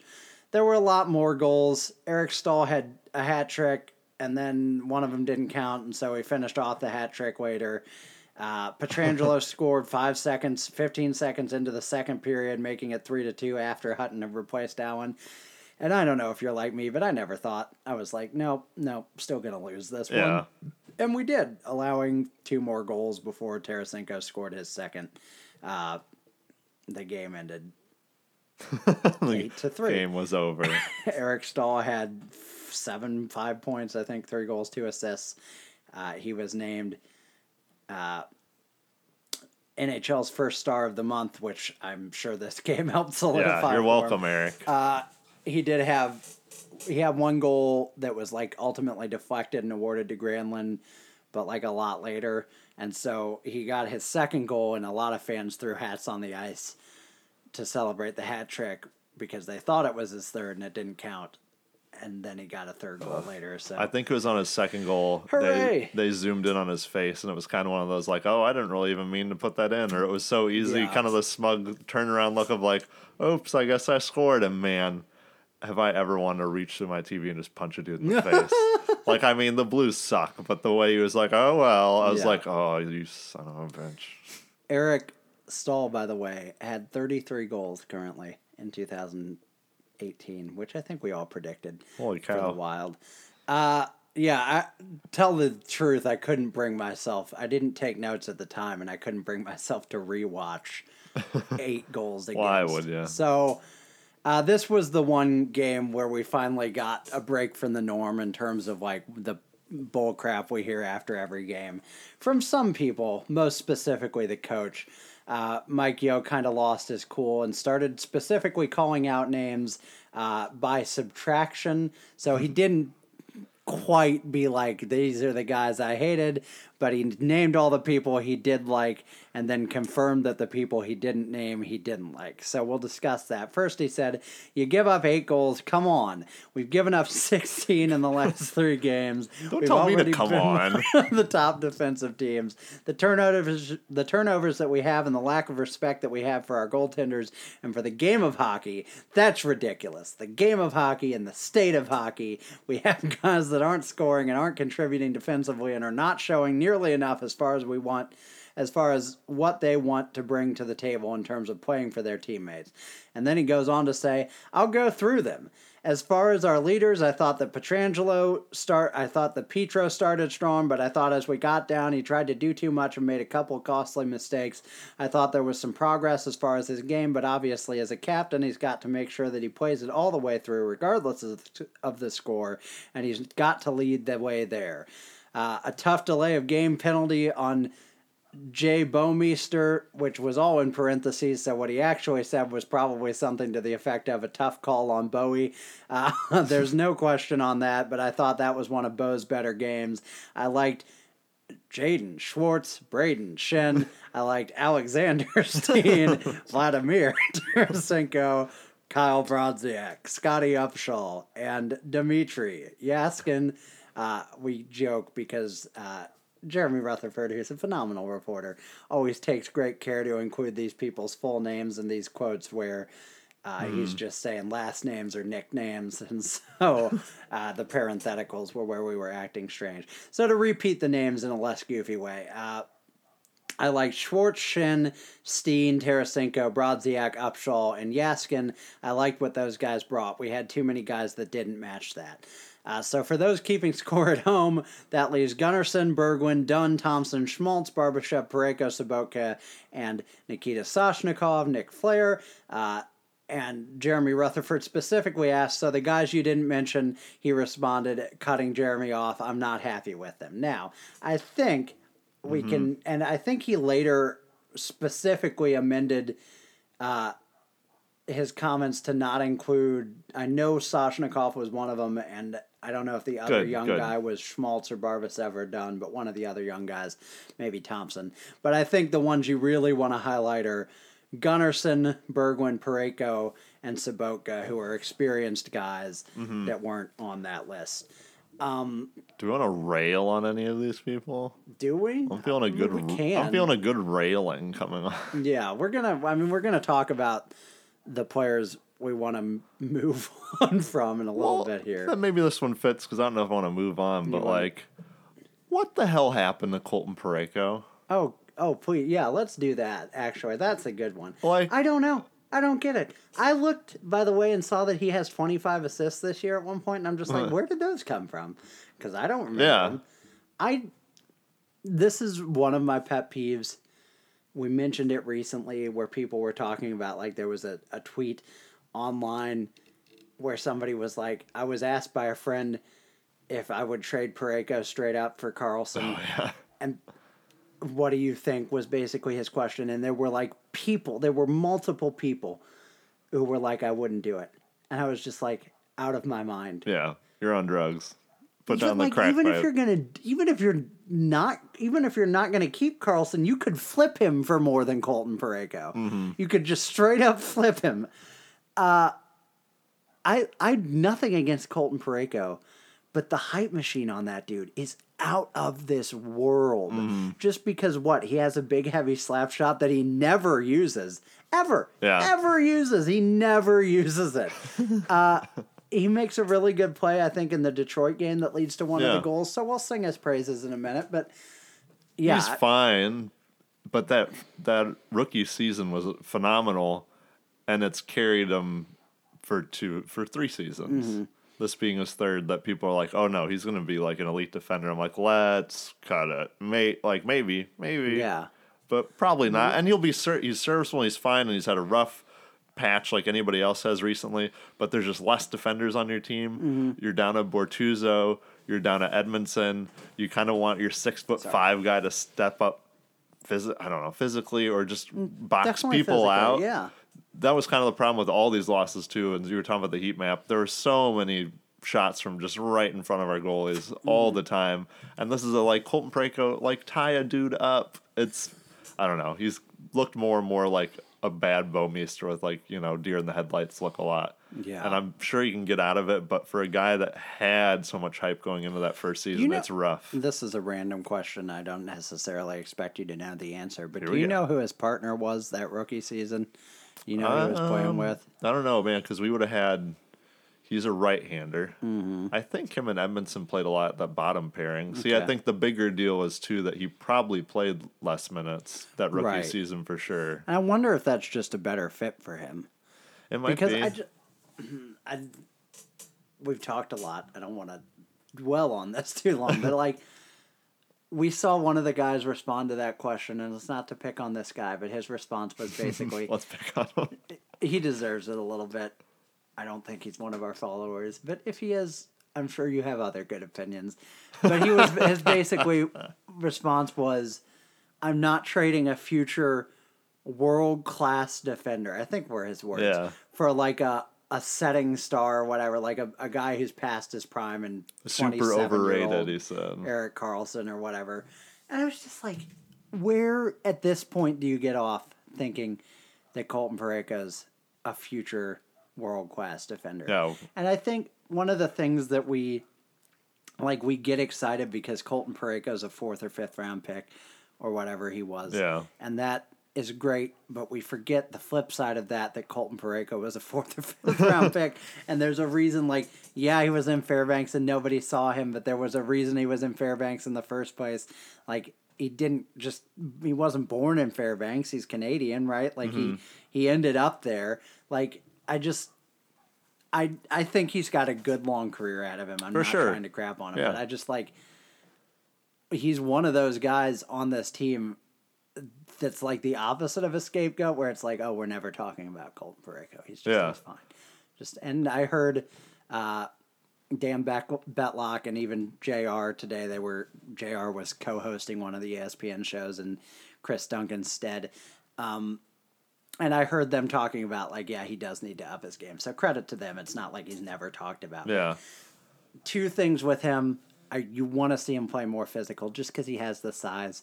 He has to. You can't have that body and not use it, especially on this team. And you want to see him unload that shot more and just have more confidence to smash that thing. And I wonder, because last year he had the goal scoring drought, right, where he didn't hardly score all season. And he broke umpteen thousand twigs trying to take a draft shot. And I wonder if that broke him at some point. Just mentally, because he's still so young, and I wonder if there's somebody that just we got Larry Robinson. You would have thought you could have had a conversation. Yeah. There was a great old story about Al McInnes with, I can't remember if it was Pronger. I think it was Pronger. Maybe it was Eage. I guess it would have been Eage because he wasn't that much older than Pronger. I was Pronger and McInnes played together. Yeah, but I think it was Eric Johnson, because there was this story I read once where Pietrangelo or McInnes really liked Eric Johnson's shot. I think it was Johnson. Could have even been Parayko. I don't know. It was some young player that he's a role model for, and he really liked their shot, and so he wanted to see him unload it more. And if he was watching a game and saw that they were missing opportunities to just fire the shot or whatever, he'd kind of find them in the locker room afterwards and just shake his head disapprovingly and walk away and not even say anything. I want that role filled for Colton Parayko, because if he's firing that shot and crashing the net, he is Shea Weber. If people are crashing the net and he's playing physical, not that he's Shea Weber light. Shea Weber's one of the top 5 defensemen in the NHL. I don't know that Colton Parayko will ever be that, but even the idea that he could be is tantalizing, and there needs to be more there. I'll give him credit. He does seem like he's used the shot a little bit more recently, because I do remember a few guys, it's not getting through, it's getting blocked, but man, they've had a few where people have been wincing as they're coming off the ice. And I think on a more positive note, I guess 2 times a game. I think you're looking at less of a Pietrangelo, because I remember for a while when he started off really well, people were like, "Oh, we can just trade Pietrangelo." I don't think so. But I think you're looking at maybe what EJ is now, which for what Colton Parayko was drafted as and all that, current Eric Johnson as as something he could be, fantastic, great, I guess great steady defenseman. Yeah, by the way, not to go on this tangent, but I consider myself a little bit of an Eric Johnson evangelist, in the sense that there was that period where I was like, this guy's a butthurt former Blues player. He was for the he one was day. Super butthurt that one day. Talking about, I'll make them live to regret this, which, sorry, I still haven't. But this dude has been so good in Colorado. Oh, yeah. Just under the radar, as good as you want. That Colorado would have been feckless for almost a decade now without that trade. And he's been there 8 years now, which you don't think about. By the way, still not 30. So just disgusting. 29, but still. Yeah, still. He'll be 30 on March 21st. He's almost there. But he's a really good player. Anyway, back to my hunch. Sobotka's a little bitch. Man, okay. Sorry, I just had to say No, it that's because I not- wrote it in the notes. I mean, I agree. He said as he was walking away from a reporter, "What do you want to talk about? We all make mistakes, and it's what it is right now. Tough mistakes," which is so nothing. Beats working. You little Tom Cruise little asshole, as Dan Buffa said on his post-game video, which was a lot of fun. You should go look for it. But he's just like, what an arrogant little bitchy little move to walk away from a reporter. And that's the thing where it's like, okay, if you're making tough mistakes, fine. Work harder. Yeah. Hit people. Like, he's Vladimir Sobotka. That used to be his thing. Yeah, it so isn't anymore. Anyway, Pietrangelo, Bouwmeester both upset by the loss. Yo was asked if he was going to start making changes. He simply answered, yep. And then he asked to elaborate because he only has so many players. He said, we'll start with who we got. We've obviously got a couple extra bodies, so it's time that we make sure that the quality of play, the caliber of play, it's a matter of showing that you care. We're not going to let people take away from the pride and the culture that we have here. Obviously, this is a difficult stretch, and I am anxious to see who is ready to respond the right way. That resulted in a one lineup change, which was the sitting of Patrick Berglund, much needed and well deserved. We'll harp on him in a little bit. The one thing here that just stunning to me is that we had a Corsi 4 percentage of 57 almost percent in a game we lost 8-3, and the Wild had 10 giveaways to our 2. And we can't cap it like, oh, how are we so broken? And which, by the way, is why I'm so worried about this Detroit loss or this Detroit win, because it could mean nothing. Oh, yeah. But let's talk about it as if it does mean something. Would you like to lead us through it, or shall I? You can go for it. Great. I'm on a roll, right? Scotty Upshaw scored a goal. No, really, overall, watching this game was a very different experience from watching any other game. We'll talk about some of the numbers and why they're a little worrisome, but right out of the gate, they looked... Yeah, it sounds canned, but it was a better effort. Yeah. It just really was. One of the things, they sent the fourth line out there to start the checking line of Thorburn, Brodziak, and Upshaw. Upshaw said, I think the point was follow these guys. They'll go out and bang and crash and lead by example and work hard and give world-class sellies. Although he didn't this time because it was almost like, oh my God, a goal. I got to play it cool. I think that was the motive. I think just changing up was probably Yo's vision with that. And he said Yo said they were going to work. Those guys are workers, whether it was Stastny being traded or just kind of where we're at with the losing streak. We need guys to step up, and I believe that those guys were ready to step up. And step up they did. They laid hits right out of the gate. They looked great. Credit to those guys. Kyle Brodziak, who's one of our better face-off guys, one of our only right-handed shots, played a big role in that game and was just a really great player. Played his most ice time ever as a Blue player with like 19 minutes. I had the number here somewhere. I just got to find it. 19-14, and he won a season high in face-offs with 14 out of 19. He's definitely... Thorburn had 8 minutes on the ice. Yeah, our best face-off guy now that Stastny's gone. Also, something we can talk about when we talk about off-season if we don't want to boot that to the next episode.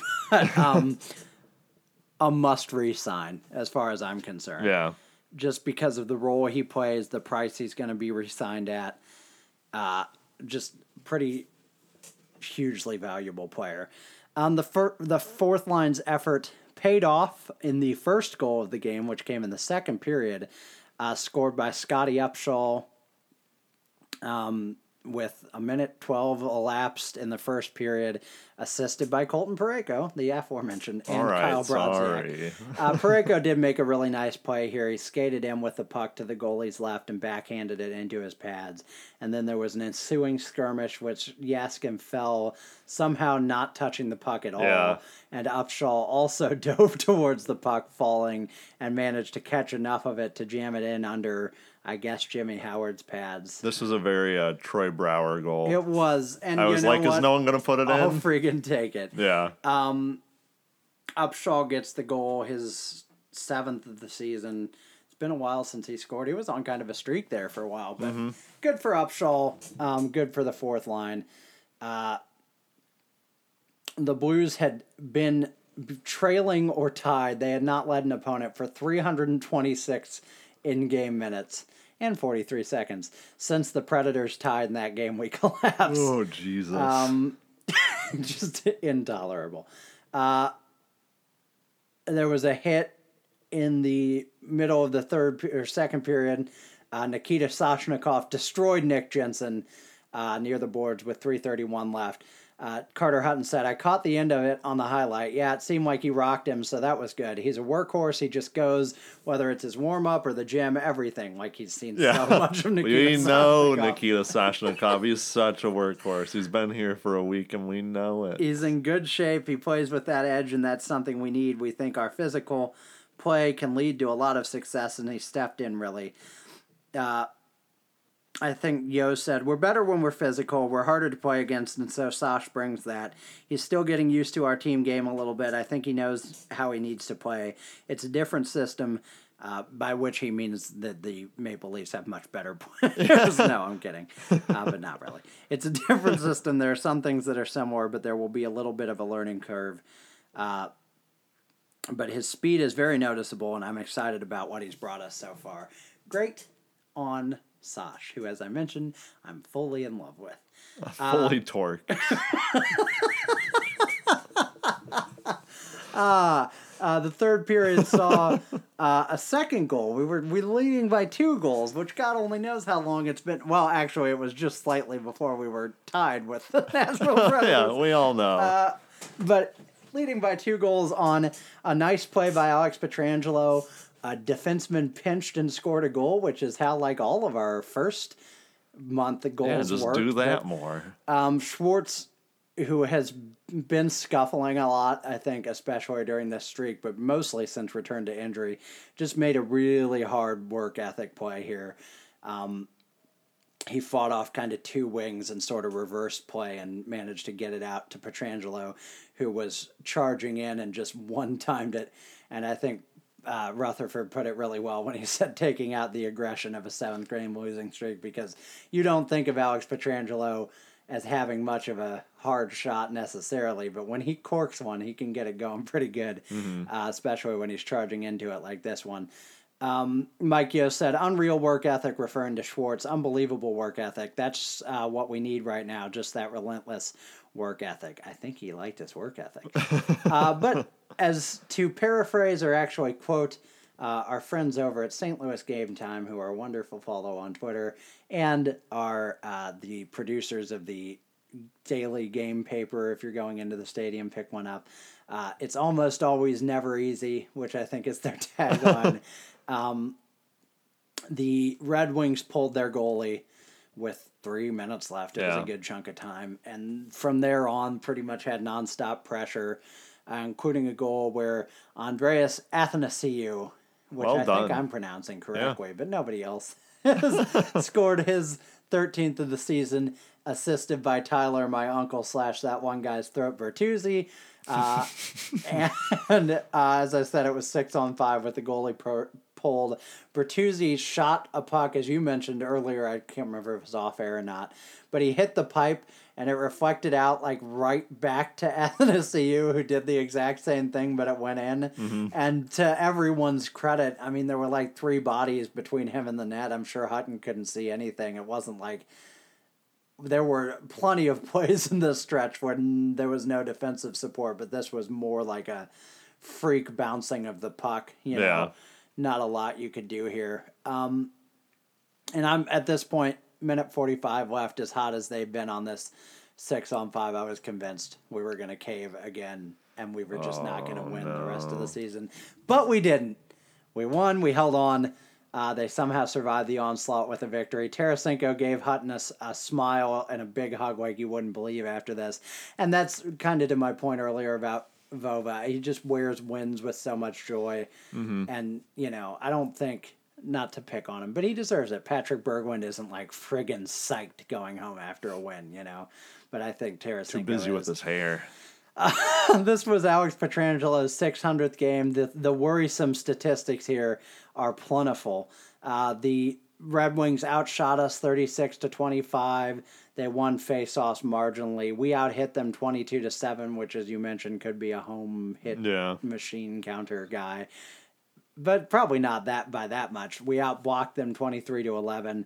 And had 3 giveaways to their 2, but the really worrisome statistic was the fact that our Corsi for percentage, which we've mentioned a lot more for those of you who are stat geeks, and we're stat geeks, so no judgment, but was just 35.64%, which is not good. Very worryingly low against a team that was not good. Mm-hmm. It's troubling. It's worrisome. It was abysmally low in the third period. It was not great in the first period. And then the second period was pretty even. And I think, so we talked about the fourth line starting. Thorburn went to the waivers at one point this week, which we never mentioned, but he didn't get claimed, and so he gets to stay on the extended roster. Bergwijn got scratched. So there are a lot of stories to this. But I think the biggest one to talk about is just sort of, as I put it in a text to you, I don't want to be the downer guy. My hope, sincerely, desperately, is that this is the first win of a winning streak, and we bounce back. But my big concern is that it's going to be the 1-10 or 1-9-2 or something, because we're about to go to Dallas, to San Jose, and to LA. All 3 teams fighting not fighting for in the latter 2 cases as much, but all 3 teams in playoff contention, all tough places to play, especially all 3 of them really, but especially the 2 West Coast teams. That Corsi for percentage, when I saw it, just really worries me, because the effort looked better, and I think we did all the right things, but we basically got dominated. Yeah. It just, and maybe, I didn't look at the heat map on this one as much. Here it is. It's right there. We were forcing them to the outside more, and we were getting to the inside more, so that looks great, but it's worrisome. Do you think it's a sign of good things to come? Do you think doom is afoot, or are you somewhere in between? I'm probably in between. Like you said, I hope this galvanizes the team, pushes the team forward. I'd put my money on that it's not gonna. I mean, they might try more. Yeah. They might put a good effort in more often, but this is the part where when we get past them not trying, which was a big problem, we can start evaluating this team on the fact that just not talented enough, front to back. And these other teams are just going to be stronger in that regard. And I think they've got a little more to play for. I think when you trade Paul Stastny, I know you can still make the playoffs, but you can't think. I mean, not that he's a linchpin on this team, but you can't think you trade Paul Stastny and then you go win the cup. You can't trade a top 6 forward as a rental. And the big difference between this and last year was when we traded Kevin Shattenkirk last year, it was with the assumption that Colton Parayko would step into his role and occupy a bigger role. And, we had that replacement in-house. There's no replacing Paul Stastny. He's your best center as far as being a center goes. No disrespect to Braden Shen, who's done phenomenally well as a center this year, but winning face-offs, that sort of thing, that was what Paul Stastny was all about. Yeah. Yeah. And I just did some, not number crunching, but just some counting, which is about as much math as I can do. We have 17 games left. Of those, 9 are against teams that are currently in the playoff race, or currently in the playoffs as of this afternoon's counting. And 3 of those 9 are wild card teams. So people we're fighting with directly, although I think at least one of them was an Eastern wild card team. The other 8 games are 2 against the Avs, who are right behind us by a point. 3 losers, which are the Canucks, the Coyotes, and the Rangers. So those, you would hope, are 3 wins, although I'm not taking anything against the Coyotes for granted. And then 3 Blackhawks games, which I think there's a back to, I think like our third and second to last game are like a back-to-back home and away against Chicago, which if we're on the fringe right there, I know probably that the Blackhawks don't hate us as much as we hate them, but if you don't think after their crappy season that they would love to cost us the 2 or 4 points it'll take to get into the playoffs, which we're not going to get in with such a cushion that those points don't matter. You know, if you don't think they'd love to take us out of the playoffs, they're going to be playing like hell that weekend. Yeah, if you thought that little gap between when we first played them in October and when we next play them in April lessened your hatred for the Hawks, or that just because they're bad, you're not going to hate them, well, here you go. They're going to hate them. Yeah.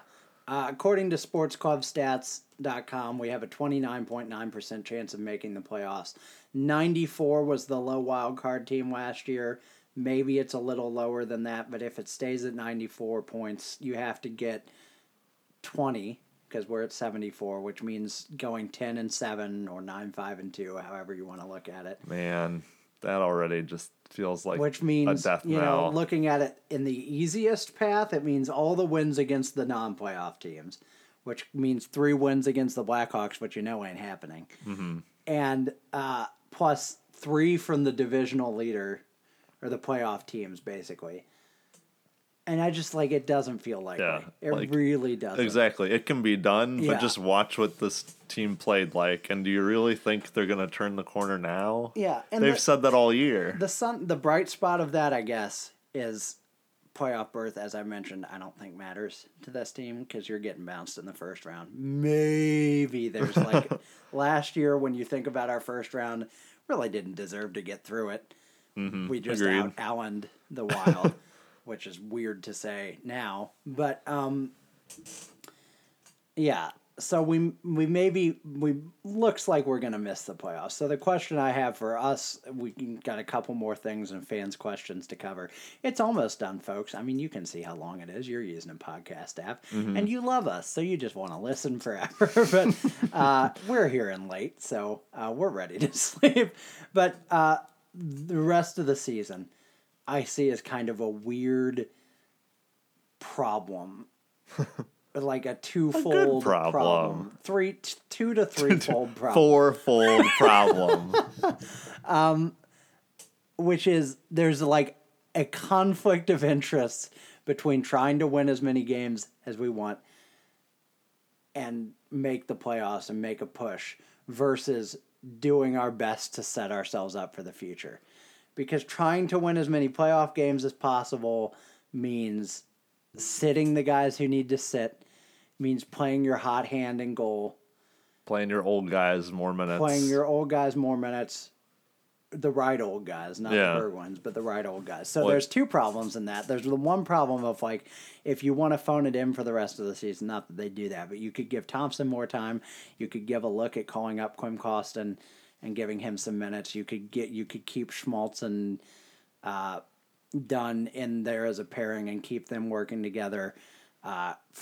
Consistent playing time for Soshnikov, Barbashev, whoever you want to throw in that group, Samford if he gets healthy, whatever.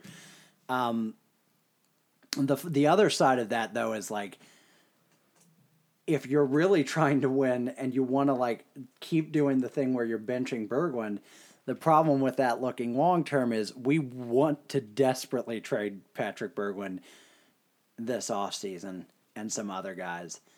And we're about to talk about that. But if you want to do that, you need to play them to make them not as damaged goods when you're trying to trade them, which to me is you're walking a tightrope. I know.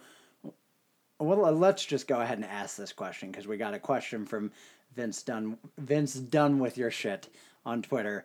He said, so many people were upset that Sobey, Berge, J-Bo weren't traded at the trade deadline. Was there anything we could have realistically done to get them out? My money is on no, so I can't blame Army for not moving them. I think there are trades that could have been made for these guys. I think Florida would have taken Jay Bouwmeester. I think they still may. I think there are teams that will take the likes of Berglund and Saboka. Maybe it's one of those things where you're trading real low or even like incentivizing a little bit, but I don't think it's like with Laterra where you're going to have to like give a first rounder to get him off your hands.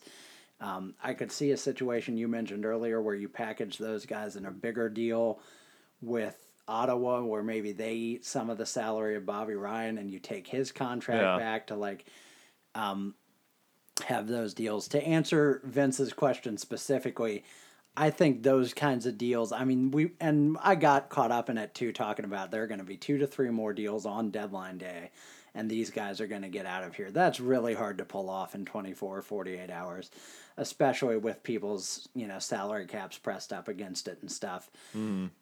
But I think we can get rid of most of those guys this summer, and I think Allen's another one where... And that's the big problem is the biggest X versus O of winning and losing right now is starting Hutton versus starting Allen. And the problem with not starting Allen, as I keep repeating, is if you don't start him at all, you can't trade him this whole season, What do you think about getting rid of those guys? Any of what I just rambled on about incoherently? I think Doug Armstrong said he tried. And he made it sound like either if he's trying to sell Berglund or Saboka, I'm guessing were the guys he was trying to sell, either they were the asking price that he was asking for him was too high for the other teams to buy. Which is ballsy in my opinion. Yeah. Or to get the price down, I guess. The thought was, we want one of your top 4 prospects then. Sort of like, we'll take Berglund off your hands if you can, incentivize it. And he wasn't going to do that either, Doug Armstrong. So I think it's fine that he didn't do anything. I think you're right, though, that those 3, I think Allen, Berglund, and Saboka, they have to be gone at this point. They pretty much, without naming anyone and sort of kind of naming people, said these 3 are out of here. I think Petro's a different or not Petro. Well, Jay Bouwmeester's different because it's not he hasn't played bad. It's getting value for a guy and freeing up cap space. And it's not like you can say he has played bad if you want to, but it's like it's his heart's in the right place as opposed to these other guys. Berglund and Saboka, the story with them reading between the lines and not so much with some of JR's reporting is they don't care. They're just not as invested as they should be. They're playing for the money, that sort of thing. And they're not fitting in the locker room. Allen's a different case where it's just like, we got to get him out of here. We can't have him breaking down all the time. I'm sorry if you're like a staunch Allen fan, but the thing I'll just say it. The problem I have always with Allen, and then it's like a defense of him, is like, well, the defense isn't playing all that great in front of him. And that I'm totally true. But at a certain point, you get finicky as a defenseman going, I got to make this play for sure, because if it gets behind me, it's over. Yeah. I can't trust that dude back there to make the save. Yeah. And that's all you really need. And I mean, you got to watch the guy and think it's just not there, or it's obviously not consistent. Mm-hmm. And if you're trying to win a cup, you just don't have the time, man, to say, we'll see what he has next year. Right. You can't do that anymore. Right. And God bless JR, is one of his funniest sort of like, he's so polite, especially when he's like talking and not writing, which is like, he's just a little more blunt when he's writing. Yeah. But he was having this conversation on 101 today, and he was talking about like a lot of the word gets thrown around a lot with Jake Allen that he's a head case. And I don't think it's that. And then he goes on this long explanation of why he's exactly a head case, but just framed in a different light. And the idea was basically like he wants to succeed so badly that when things don't go right, it's hard on out. him. I'm like, yeah, JR, that's what a head case is. But I can sympathize with that, but that's why I'm not an NHL goalie. Yeah. It's been almost 2 hours. We got a couple more questions. I think we'll pick up on some of this next week because we've only got one game to cover next Thursday because the game's so late, the Sharks game. The well might run dry. We do have these questions. Vince's question, not actual Vince Dunn, I don't think. Unless it is. That'd be hilarious if real Vince Dunn was following us with a dummy account. Thank you, Vince Dunn. You're real great. But Wesley Southard asked us, not a question, but a thought. So I guess he didn't ask us. This team had way too many left-handed shots. As it sits, we have 2 right-handed forwards, 28 and 32, Brodziak and Thompson. It has to be very difficult for forwards to make clean passes when you're constantly having to backhand pass. I do think this is a big issue they need to address in the offseason. I mean, you should at least have 4, I would think, right-handed guys. Yeah. Your right wing should be, or left wings, I guess. No, Right wings are right-handed, yeah. Yeah, your right wing should ideally be right-handed. You can't just conjure them up because right-handed shooters are left-handed people, which are fewer and farther between. But I do think that's a weakness, especially when the 2 you have are. Well, Kyle Brodziak, that's what I mean. You at least want 2 out of your top 3 lines to be right-handers, and Vladimir Tarasenko's already a right hand or a right wing with a left shot, so that's already out the window. So you need a second line guy. I've always kind of been curious of so why doesn't he try left wing? But it's his thing. I think it's more as a guy who snipes or as a shooter, you got the face of your stick more open to the goalie, so you have a place to pick. Look at how smart Ian is. But yeah, I do think that's another question they definitely need to address this offseason. And then number 1 fan, which he clarified in the tweet, Jake Webb. I don't know. Can you say that about yourself? I don't know. Vince Dunn's interacting a lot, giving us shout-outs. Humility is a virtue, Wes Southard's been there since day one. All these people, we love you all. Justin Hoenicker and everyone else. I want you to say 5 Hail Marys. Exactly. Yeah. I wouldn't remember all the words, but Hail Mary, full of grace, etc. But you got pretty close. Is that how it ends, etc.? etc. Next one. Anyway, he asked very succinctly, "Why has God forsaken us?" See, perfect. I don't know. I don't know why he's forsaken the Blues. I think it's because we've strayed from his light. Yeah.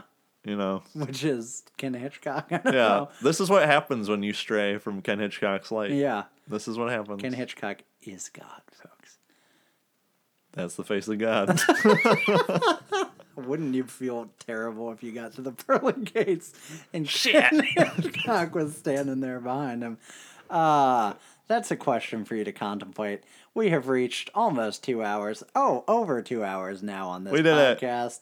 Hooray! We're putting in the effort. It was rambly. We're putting in the time. I hope you all enjoyed it. We're going to have not a lot more to discuss. We're going to go in a lot more detail on these final few questions probably next week. If you have more questions for us, by all means, send them to us this week because one game. And it's probably going to be a quick loss that we can just digest real fast. Any questions? Because we're so good at that. Yeah, ask about Pokemon. What plushie should I buy in Japan? Oh, yeah, you go into Japan. He needs to pick one of them Pokemon. How about a Jigglypuff? Boo. Don't suggest that. We will discuss all that and more. Please send your questions. We love hearing from you guys. Until then, a very Japanese sayonara to you all. Nailed it.